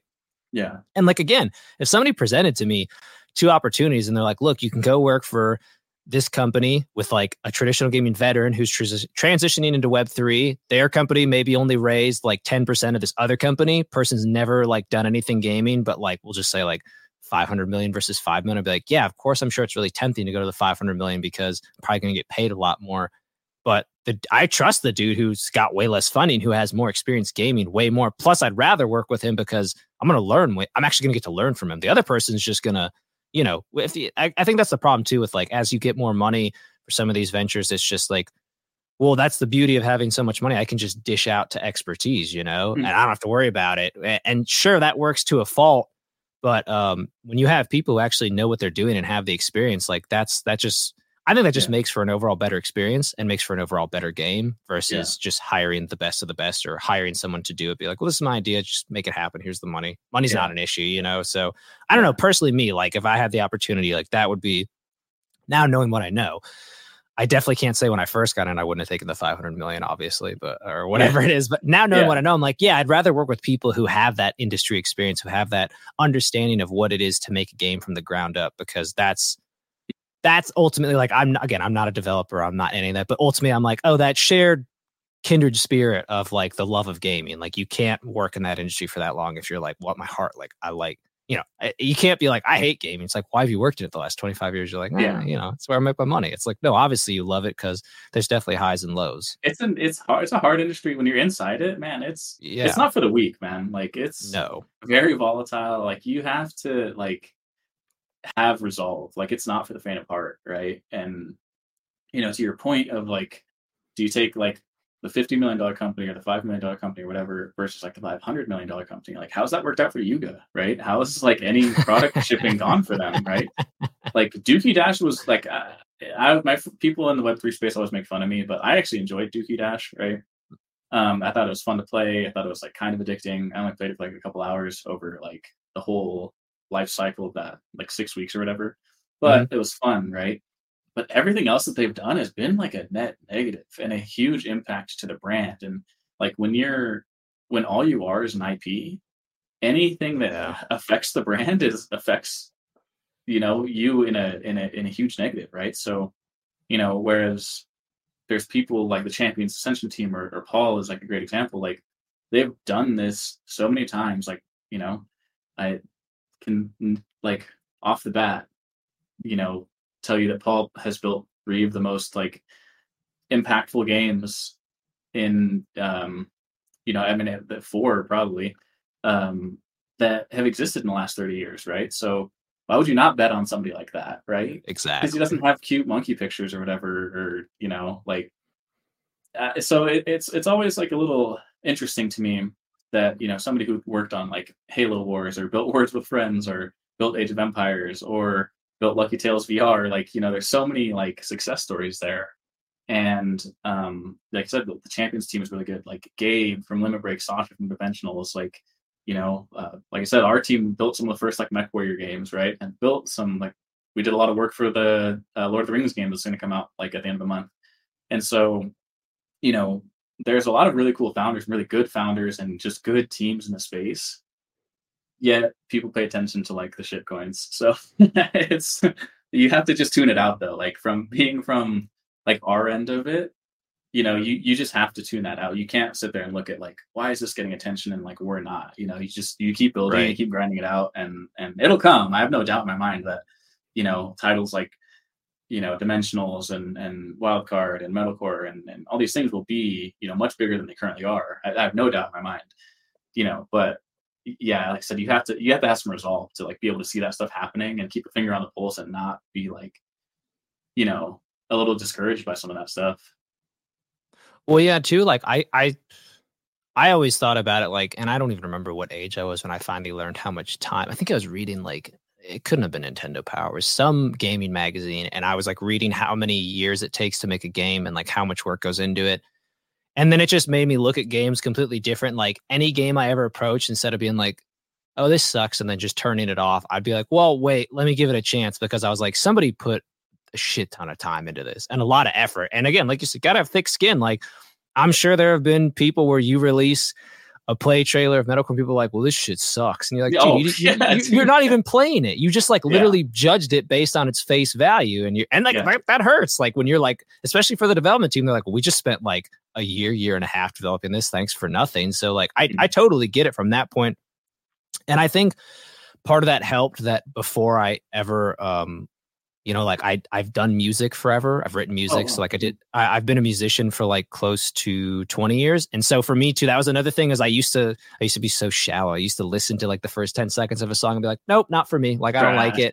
Yeah. Or sometimes I'd listen to an album and I'd be like, man, this album sucks. And I'd be like, you know what? I've learned to give things multiple tries and really give it the sound and ear, because sometimes things just, especially with art, sometimes art just doesn't hit you a certain way the first time through. So I think, and gaming is definitely a form of art. Yeah. Oh yeah. 100%. Right. And a form of storytelling and all these things. Right. Yeah. And sometimes you have to go through that at the right moment, or you have to be in the right headspace for that. Right. Like I'm that way with music. Like I've listened to albums that I hated, when I was younger, and like love now. Right. Yeah. And, or the opposite. Right. Like, dude, why did I listen to that? That was embarrassing. But yeah, no, it's very subjective. And, I think like my way of learning that, like I used to stream on Twitch a lot and built like a good sized audience there and stuff, and don't do it often enough anymore. But when you were in like streamer networks or whatever, people would be like, dude, why is this girl like, she sucks and she's getting like all these viewers. And I just had to learn like of being like, dude, the people that are like watching that girl in the hot tub or whatever, like they're not for you anyway. Like they're never gonna Yeah. watch you because like this, they don't want to see, you playing something. They want to see a girl and be sold a fantasy or whatever. Yeah. And you just have to like be okay with that. And it's pretty easy to like get used to be honest with you. I mean, like, sure, you have that with music. Like when you make something, you know, there's just people that aren't gonna like it, right? But um, it's when people who have traditionally who have liked what you've put out and now they're losing you, or you're losing them. That's where I think you start to get a little bit more concerned. It's like Sure. we've built up this core audience and we have like a golden cohort. And if that group of people is saying a bunch of negative things, like that's when you're in trouble, right? But if Yeah. you know, but yeah, like it's when you lose, like the people that are there. And I see that happening a lot in like PFP communities right now, like brand communities. That's happening like hand over fist, right? But in the more like artistic forms of expression, like I think we're still like doing okay. Yeah. Well, and I think too that, you know, it's just, I don't know. I just think there's always going to be those people, unfortunately, who won't give your thing a try, no matter how much they like it. I've just learned to get to the point where, like, I will pretty much I will look at, I will interact with, and try to absorb any form of art there is. And after a certain period of time, I go, hey, I don't diminish it. I don't think it's bad. I guess it's just not for me, But that Mhm. doesn't mean it's not going to have a wide range of audience. Again, like I said, like if I think about all the mecha games I've played in my life, it's really been like the first Mech Warrior and then Armored Core 6. That's it. Like, and there's been Yeah, a shit ton of mecha games in there the has been. meantime. So like and that's why I like laughed when I started playing this. I was like, huh, not a mech guy, but like I like this integration in metalcore. And I was like, so it's just funny that it's like I give it a chance. Like I see it for what it is. But if somebody was like metalcore is strictly a mech game, up until Armored Core 6, which was my most recent mech, I might be like, yeah, I don't know, maybe it's just not for me, but I'll still try it. It just Mhm. might have been a thing where I was like, I don't play mech games. It's not for me, but I would have tried it and see how it went. And then if I liked it, I've been like, oh yeah, this is one of the exceptions, So I don't know. I just feel Mhm. like people don't give stuff enough of a chance, unfortunately, especially like we said with art. Yeah. Yeah, I mean, I kind of like famously don't really love trading card games, right? And by extension of that, haven't really loved a lot of the Web3 trading card games. And like my friends work on those games. So it's like a thing where, like you want to or whatever, Yeah. but they're just like not for you. And like Yeah. Parallels is actually really great. And when I've sat down and like played it, love it. But I don't have like a thirst for playing it. I don't like sit there when I'm like working, think of, man, can't wait for like the clock to strike 5 or whatever so I can like turn this game on. Yeah. And that's totally okay because like that just exists as like, I mean, I do that. I mean, I think that's just humanity, right? Like I don't, I'm not going to only ever watch like horror games or horror movies or anything like that. Like, I don't know, I'm watching like Boardwalk Empire right now, which is about like, Atlantic City in the Prohibition days. Oh And yeah. like the Great next show, series. yeah, super Yeah. good. Yeah. But like I don't know, next show I think I like, will be something totally different, right? And you just bounce around on things, and we always have a home base, but like, yeah, my home base is probably just still going to be Dota anyway. So Yeah. There's nothing wrong with that. yeah. Well, I mean, gosh, I only have one other question left, and it's really just what So advice would you give? can I ask Oh yeah, questions? no, you can ask me questions too, dude. Yeah, go ahead. Yeah. What kind of music do you make? So I did a range of stuff. So for the longest time, I did like metal music, so like Okay. metalcore, hardcore music. Oh But yeah. like I've done everything from like alternative, like indie rock, like lo-fi. It's been a lot of fun. I Right work with now, a what? what do you do right now? Like, what's your thing right now? So right now, I took a break for a while because my main band, like I was in it for like 10 years, and that was my main thing. And I did some side projects on the side with people, but I mostly was just doing stuff on my own. And then once that broke up, I kind of took a break. And ironically, that's why I got into podcasting, because I wanted another artistic outlet. Yeah. And then I just like kind of sent out like a feeler post on some of my social media being like, hey, like this band, because like we never announced we were done. And I was like, I'm going to do it because like I'm tired of people asking me questions. It's like, this band's dead and done. Like it kind of has been for a few years. I'm making it. And I had a lot of people reach out to me and be like, oh, cool. Do you want to work on something? I'm like, man, I wish I knew about this like I'm kind of glad it happened when it did because I'm glad I still get to do this because I really do enjoy podcasting. Yeah. But it worked out that way. And so currently, like I have like 2 different projects. Like one's with one guy who he does a lot of like R&B and he does a lot of really interesting like he's basically just like I want to make like a lot of like he likes EDM and he just wants to make a measure of genres like mixed. And I'm like, yeah, I don't know anything about any of those. Like I'm happy to be a part of it, like expand my region, my knowledge. But these other guys, they always wanted to make a deathcore band. And I was like, I have never done that in my life, but I was like, I'll try it. It sounds like fun. Cause it's easy to, it's easy. Like I'm sure, as you know, if you like everybody you work with, it's pretty easy to make concessions to be like, this probably isn't like exactly what I would make if I had full creative control, but like, I like everyone I work with. I like the way it's expanding my taste, my knowledge. You're like, I'm happy to be a part of this. So, yeah. So, okay. I have this question about music that I've always been fascinated by. And I'll give you a couple examples. Growing up, I was into like Taking Back Sunday, for example, right? Love them. Love Taking Back Sunday. Yeah. And so do you remember that era where they went through where like that guy Fred was like the backup singer? Yeah. Yeah. And then he just left to start his own thing. And then like I have this really band that I really liked growing up called Halifax. Oh yeah, dude. You like Halifax? Yeah, I love MTV. Halifax. Yeah, dude. Real World Austin, you know? You got punched. Love right. Halifax, dude.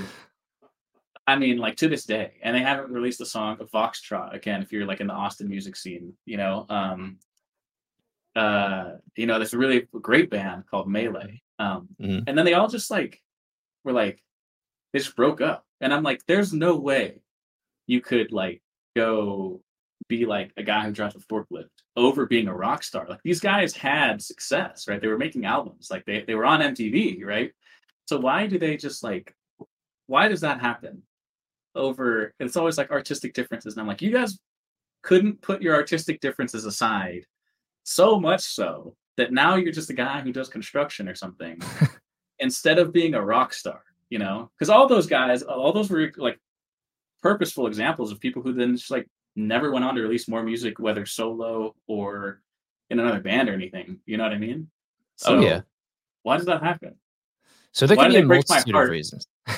I know what you mean, dude. There's nothing worse than discovering a band. You're like, this band kicks ass. And you're like, oh, they broke up in 2006 or something. You're like, oh, this album I'm listening to was released like forever ago. You're like, well, that sucks. And sometimes they come back. Sometimes they do, but 9 times out of 10 they don't. You too could just fucking do it for 60 years. You know what I mean? Like, exactly. Yeah. Exactly. And there could, so you can also have famous people like Tom Waits, Bob Dylan, who like Bob Dylan is not famous for his own music. He's famous for other people taking his music that he wrote and essentially outperforming him or making it better.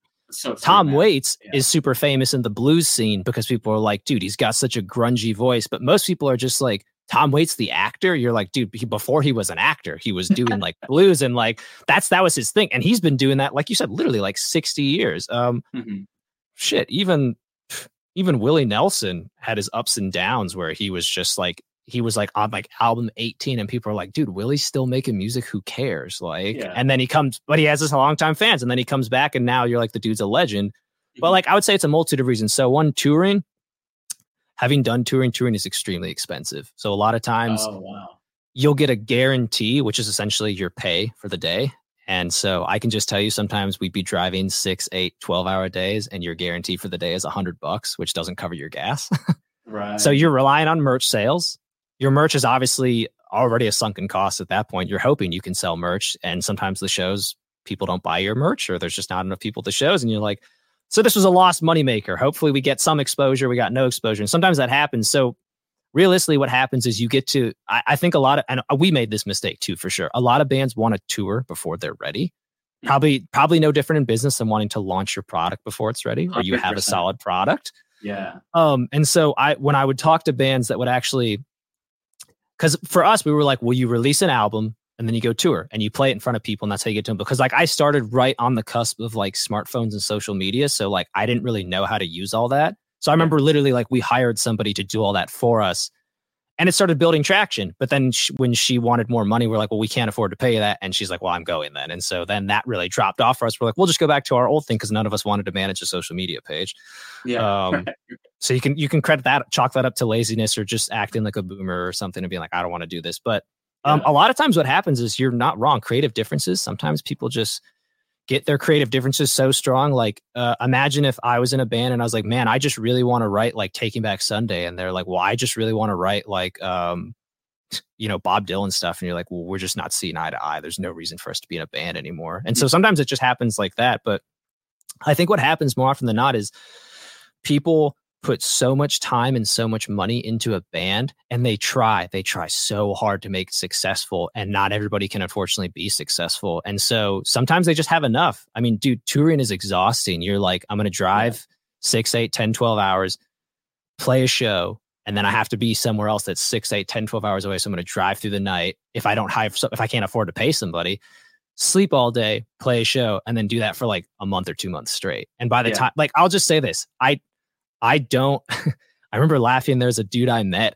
who he drove buses for touring bands. He's like, oh, I get why people do cocaine. He's like, dude, you're just tired all the time. And I was like, that's terrible, man. He's like, seriously though. He's like, people don't do it because they want to. They're like, I can't stay awake and function otherwise. Like, right. So it's an exhausting lifestyle. I think a lot of people too, I've met people who could have been in a very successful band. They go on their first tour 30 days and they're like, I hate being gone from my family that long. They're like, it's just, they're not built to tour. So there's like so many multitudes of reasons, but I think you also have like kind of like tails and rises like in the music industry. And I would say mid 2000s, like 2005 to 2008 was definitely like a fall through. Like there's a dime a dozen artists. Like, there were so many people who could sound like Taking Back Sunday or like Halifax or My Chemical Romance, but they weren't any of those bands. And so nobody cared about them. So those dudes were just like... My Chemical Romance is who they are because they did it first. But then nobody cared about Aiden because like Aiden was just kind of like a knockoff. Did you know who they are? Yeah, dude, I've never dropped that reference and had somebody get it. I'm very impressed by that. Well, so I liked a lot of emo pop punk music. So like it's probably why I know. But no, dude, it's just like it's I would argue it's a super tough industry. It's actually where I learned so much of my business development and just like marketing yourself, even though it didn't like 100% translate over. And again, you got to have a tough skin because there's times where you spend a year and a half, 2 years working on an album. You really was like, oh, this sucks, dude. And you're like, dude, I spent so much time and money to make this. Like, I get that you may not like it, but you could have just like kept your mouth shut. Like, so you have to have tough skin. Dude, you couldn't just tell me, like, you couldn't just not say anything. Like, so I get that aspect. To tell me you didn't like it. Yeah, exactly. Or people all the time would come to after show and be like, hey, like, I like that you do this, but why didn't you do that? And you're like, because I wrote the song and you didn't, I guess. I don't know, dude. Like, I'm not sure. So I don't know. There's a multitude of reasons. It's with streaming coming about, with people who really understand the social media marketing strategies now, music is a totally different ball game. Like if somebody was like, get in and be a successful band now, I'd be like, I don't think I understand the industry anymore because I just write for myself and I literally just throw stuff into the void. And I'm like, if people listen to it, great. If they don't, no skin off my back. It seems like I mean, being an artist right now seems like it's not even about being an artist. It's about like who can just be, who can get attention by any means necessary. And it's like you have to be like on TikTok and you have to put your music over something and be like, oh my gosh, I think I just wrote the song of the summer or whatever. And it's like I have a friend who is like a producer, and I think he was saying like, yeah, the hard part about music and why I don't want to pursue, and he's a very successful producer, but he said like, the reason I don't care about being like the forefront is like I want to be I don't want to be an influencer, I want to be influential. And I was like, man, that's a really good way of putting it, because like I think right now in music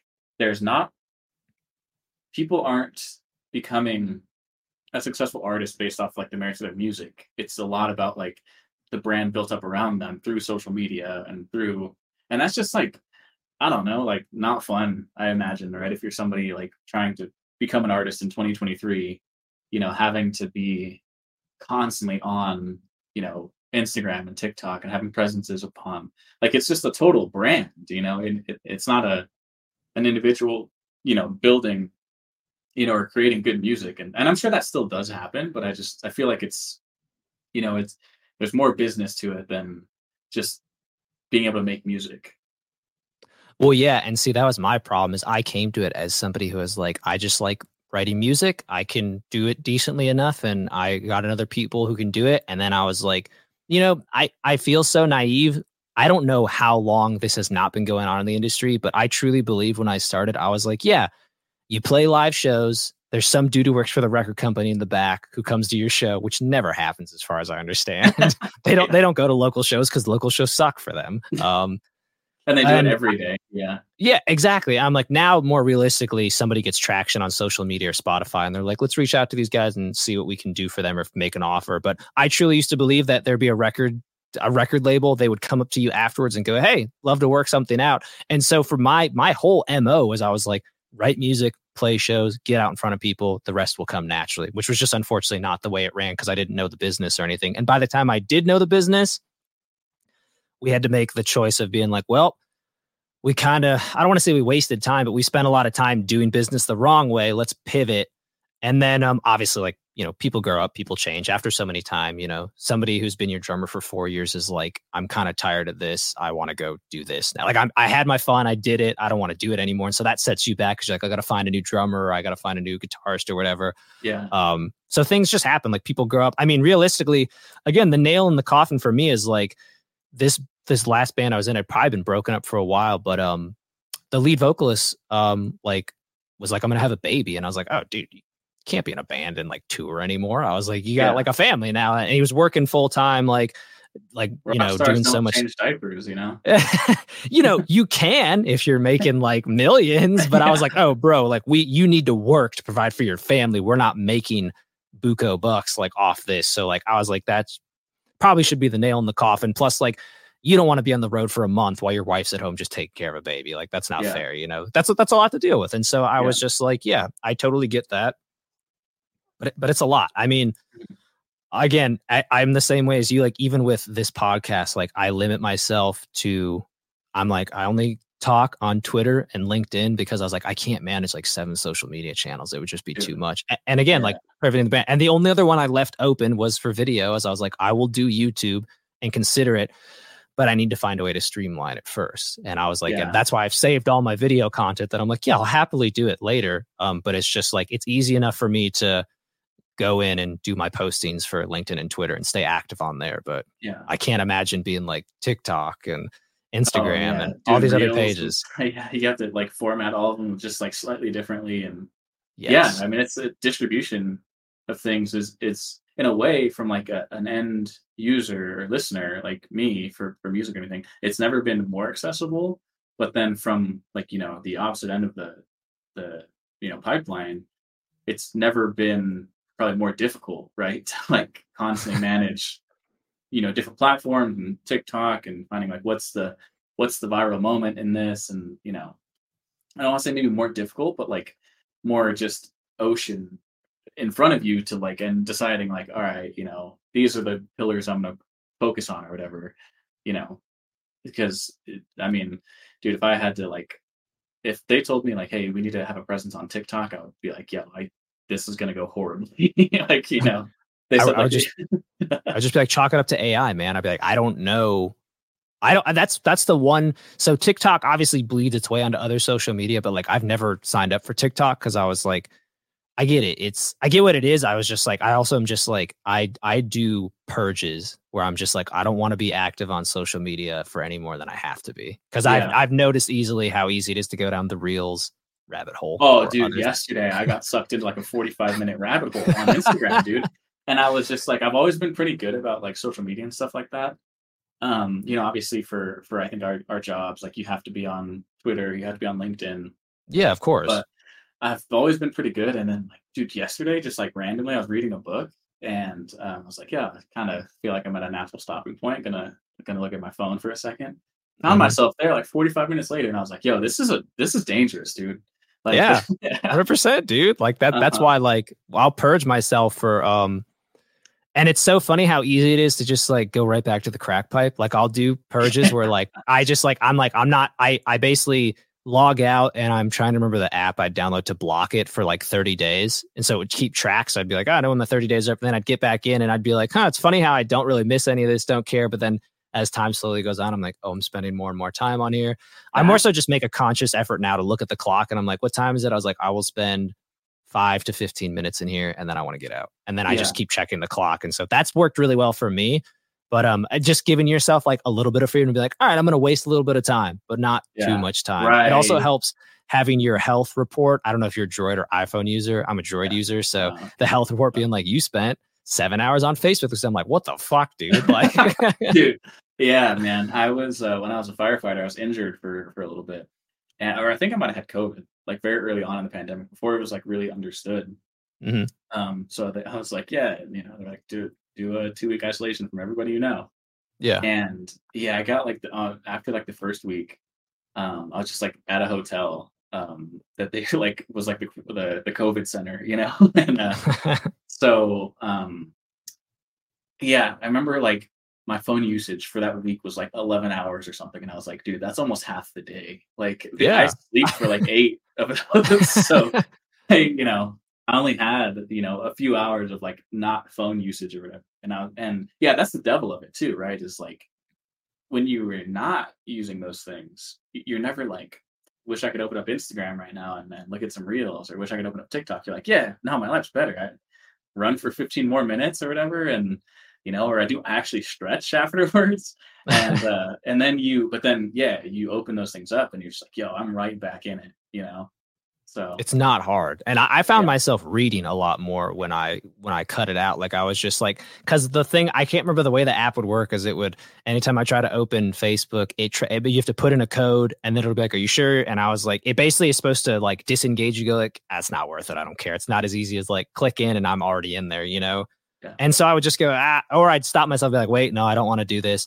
So I'd be like, I'm so used to just sitting here, like scrolling for like the next 30 minutes. Now, what am I going to do? And I was like, it's easy to find, or not easy. It helps to be able to find other ways to channel it, where I would be like, well, I'm just going to read on my Kindle a whole lot more because I have all this time now. Like, or I'd be like, I guess I'm going to play this game a little bit longer, or it just depended. But yeah, dude, it's totally. Did you not feel like way better when you were reading? Yes. I challenged myself at the beginning of the year to read a book a month, and I surpassed that now.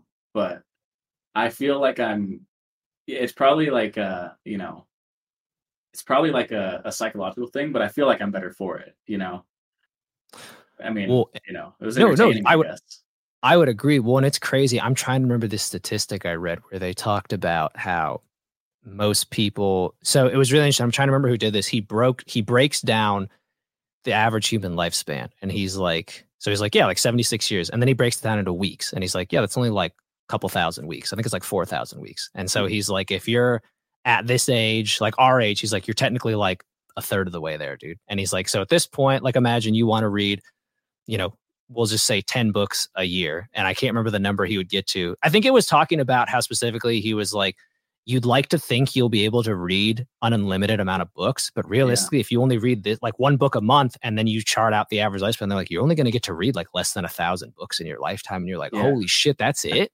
Yeah, and you're like, I can there's think so of many like at books. least 2,000 that I want to read. Exactly. That is my problem. Is my list is growing faster than I can read it, and I always am like, that's a great thing, but I'm like, not if I can't get to them. Yeah. And you don't do audiobooks? I do. So I do audiobooks.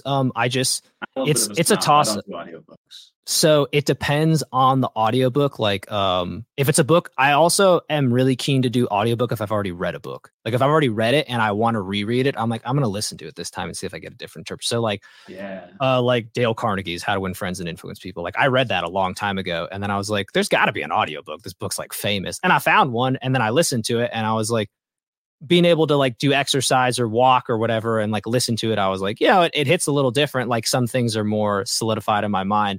But then also too, like a lot of it is just kind of inherent.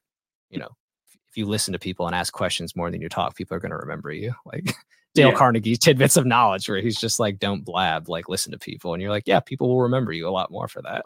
Yeah, that's so funny. 2 2 hours into a podcast where I've been talking most of the time. You drop that tidbit on me. Well, I mean, you're my guest, so like you're supposed. Again, that's the thing is you're supposed to be the one talking more than me. You know, that's the way it's supposed to go. But again, there's try to have a healthy back and forth. But yeah. And you said that you look at like podcasting as like an artistic expression, and like I used to do a lot of like Twitter Spaces and stuff.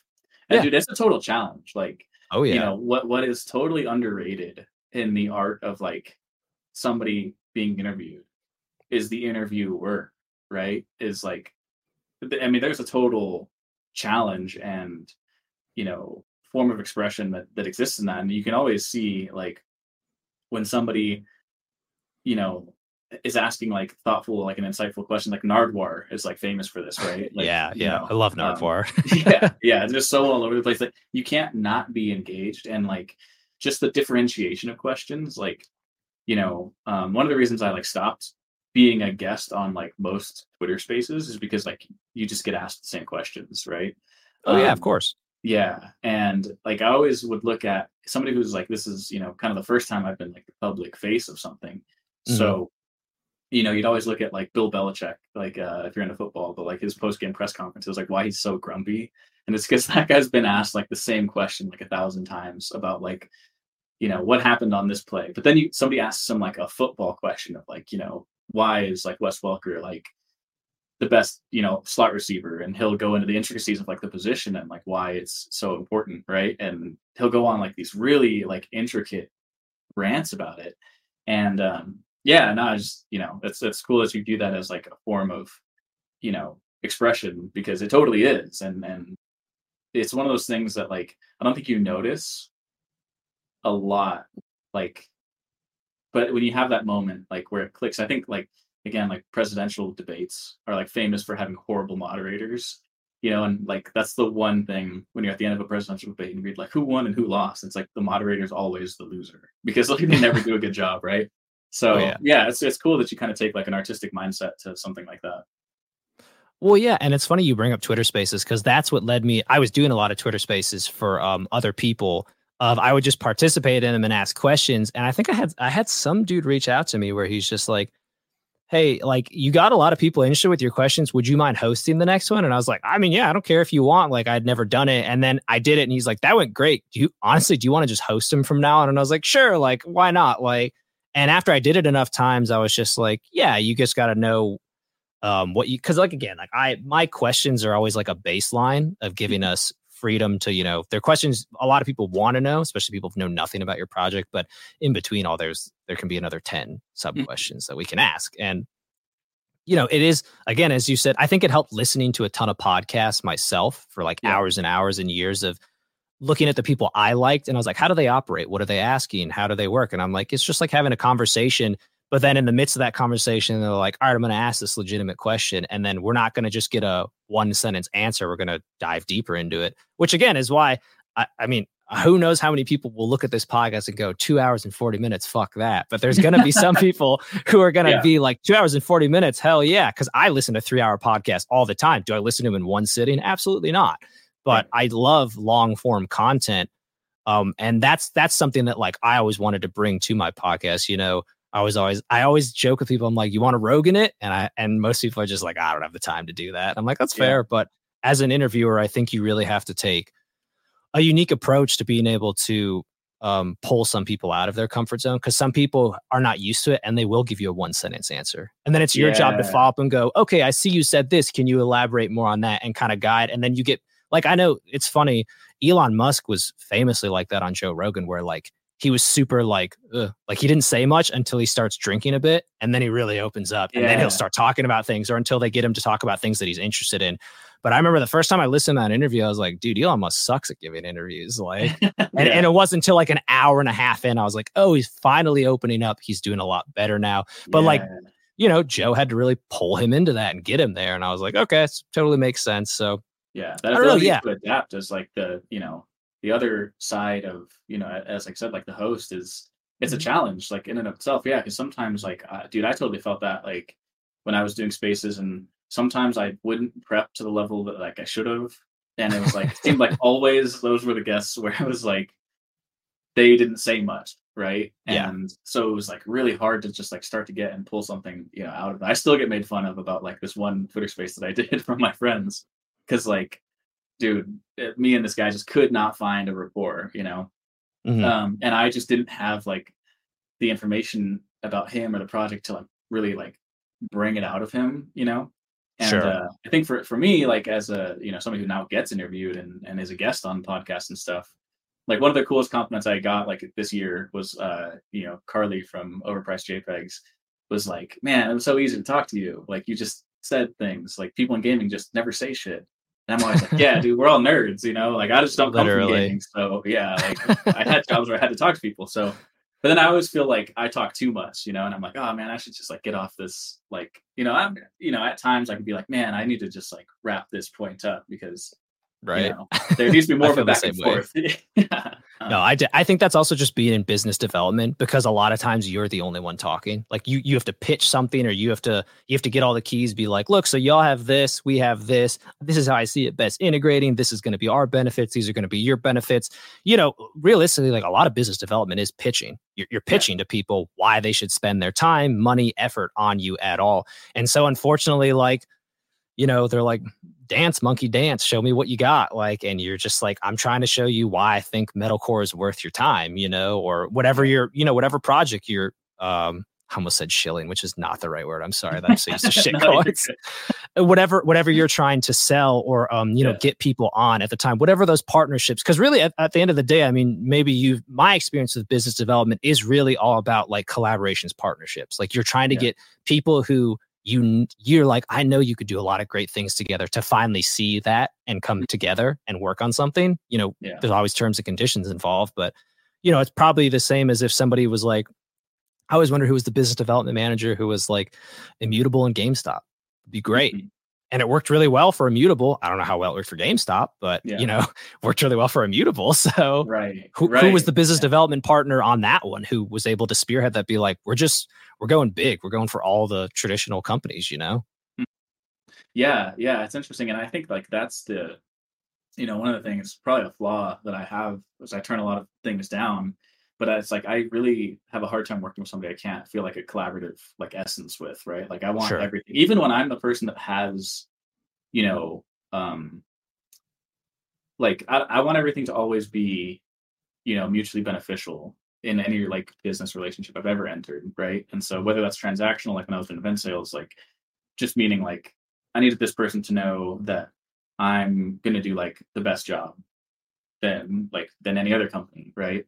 Um, so I have a really hard time doing things that are like purely like transactional. Like I always feel like I need to have like something that both people can chalk up to as like worthwhile. Yeah. And but I think that's like really cool being in like the Web3 gaming space specifically because like everybody's too early to be on the higher end of like the power dynamic. So yeah, I don't know. I guess like and it's maybe like, and I'm not an infrastructure or anything like that. So people pitch to me like way more often than I like am pitching to anybody. Hmm. It's just like a matter of I just get the final say of whether I want to work with that person or not. Yeah. But yeah, it's really interesting kind of dynamic. But I mean, there's a lot of people like I think another one of the issues of Web3 is like the business development people like probably not that good, right? Well, a lot of them come Most from of them. finance. Yeah, A yeah. lot of them come from finance. And so they have a Mhm. really, really good understanding of the finance sector, which is just like a small snippet of Web3 Yeah. total. So it's It's hard it's for them to that. really match people Yeah. up in that sense. Yeah, it's that or they're like builders like from a software standpoint or like Yeah. tech people and they don't want to like hire a BD person. Yeah. So they try to do it themselves and you're just like, yo, dude. And they're just telling you like why their thing is so good. And they're not telling you like you said a very important part of business development is like why is this a product that like not don't tell me just why it's so great, but like why do I need to use it? Right. And Yeah.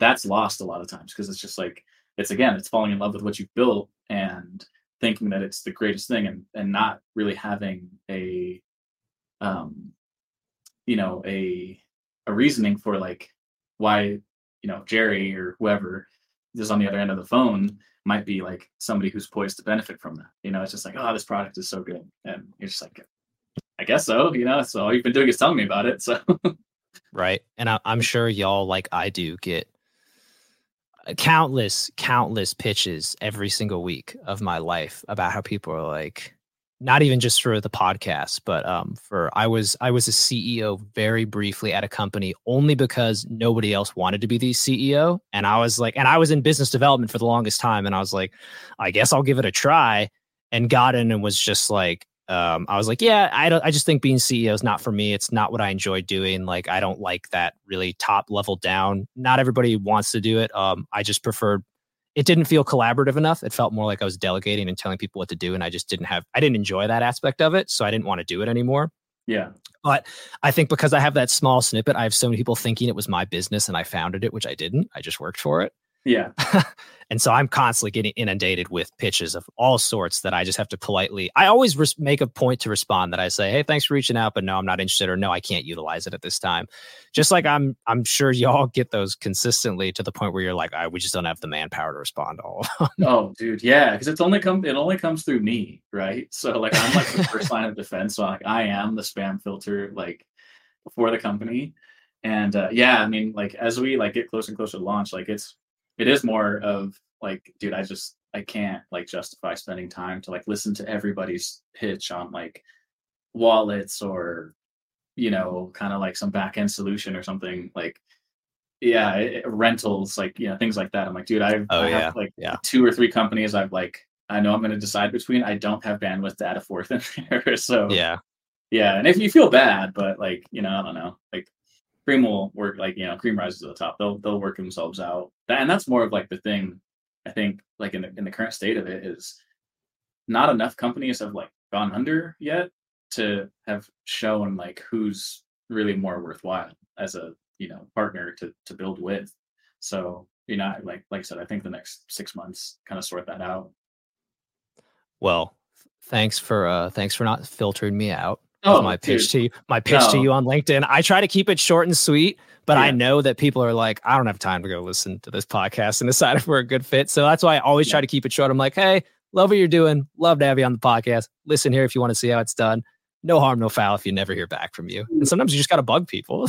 Yeah. Well, and that's the difference though, is like, I think you having a podcast is something that is of immense benefit to me, whether that has, 1 listener or 1,000 or 10,000 or whatever, right? Like it helps me get the name of the game out there. And so, those are opportunities like I never pass up, because, it's all about growth and just like, while we're still in like the grassroots stage, I'm lucky that they say, yeah, like, go do the podcast, Jerry. We'll pay you for those hours. So yeah, dude, that's the great way to be. Well, and again, like like as we're going back with it being an artistic thing, like as I always told myself, if the podcast stops being fun, I need to seriously reevaluate it, because I've never not had a conversation with a guest where afterwards I'm like, I didn't really like gain anything from it. Like I don't have a physical thing to come out of it, but I'm just like, wow, I just feel like I got so much knowledge talking to somebody. I've got so much to understand. This is great. People are going to get to listen to it.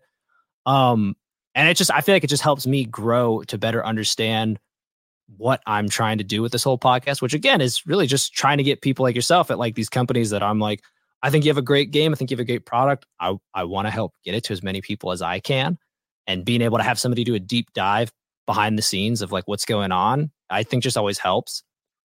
And again, I'm mimicking off what I've seen podcasts that I enjoy and really like. So I really appreciate you taking the time to come on. Oh, anytime, dude. Absolutely. I'll come back if you want. I will definitely have you come back at some point. Mm-hmm. I what's funny is I say that to some guests and I can tell at the end, they're like, I'm not coming back. But that's fine. I get it. Some people are just like, I don't have time to come back. It's not any personal thing. Like, I always feel bad when somebody's like, I only have 30 minutes. I'm like, we should really do an hour. I'm like, 30 minutes flies by, man. But when they only do 30 minutes, I'm like, hey, I'll do it. I'd rather have you on than not have you on. So it's funny when people can do this. I'm just like, we probably can talk about a lot of stuff we didn't need to talk about, as well as stuff we did get to talk about that we should have talked about. Yeah. So I always appreciate it. So I will wrap it up with my final question, which is, what advice would you give any younger folks who want to start getting into Web3 or maybe are starting their Web3 project? Yeah. When you look at like a Web3 project, right? It's or just the landscape that we're in right now, right? I'm very big believer in being realistic, and it's hard, right? So building here, it's a niche industry that isn't super established yet. I think we're very well on the way to becoming that. But if you're looking at like the current landscape, like I said, like you're probably gonna have to self fund. So be prepared for probably doing something on your own if you don't have the money, or bring people on, or just giving up huge chunks of equity like before you even start something, right? And that's if you have a good idea.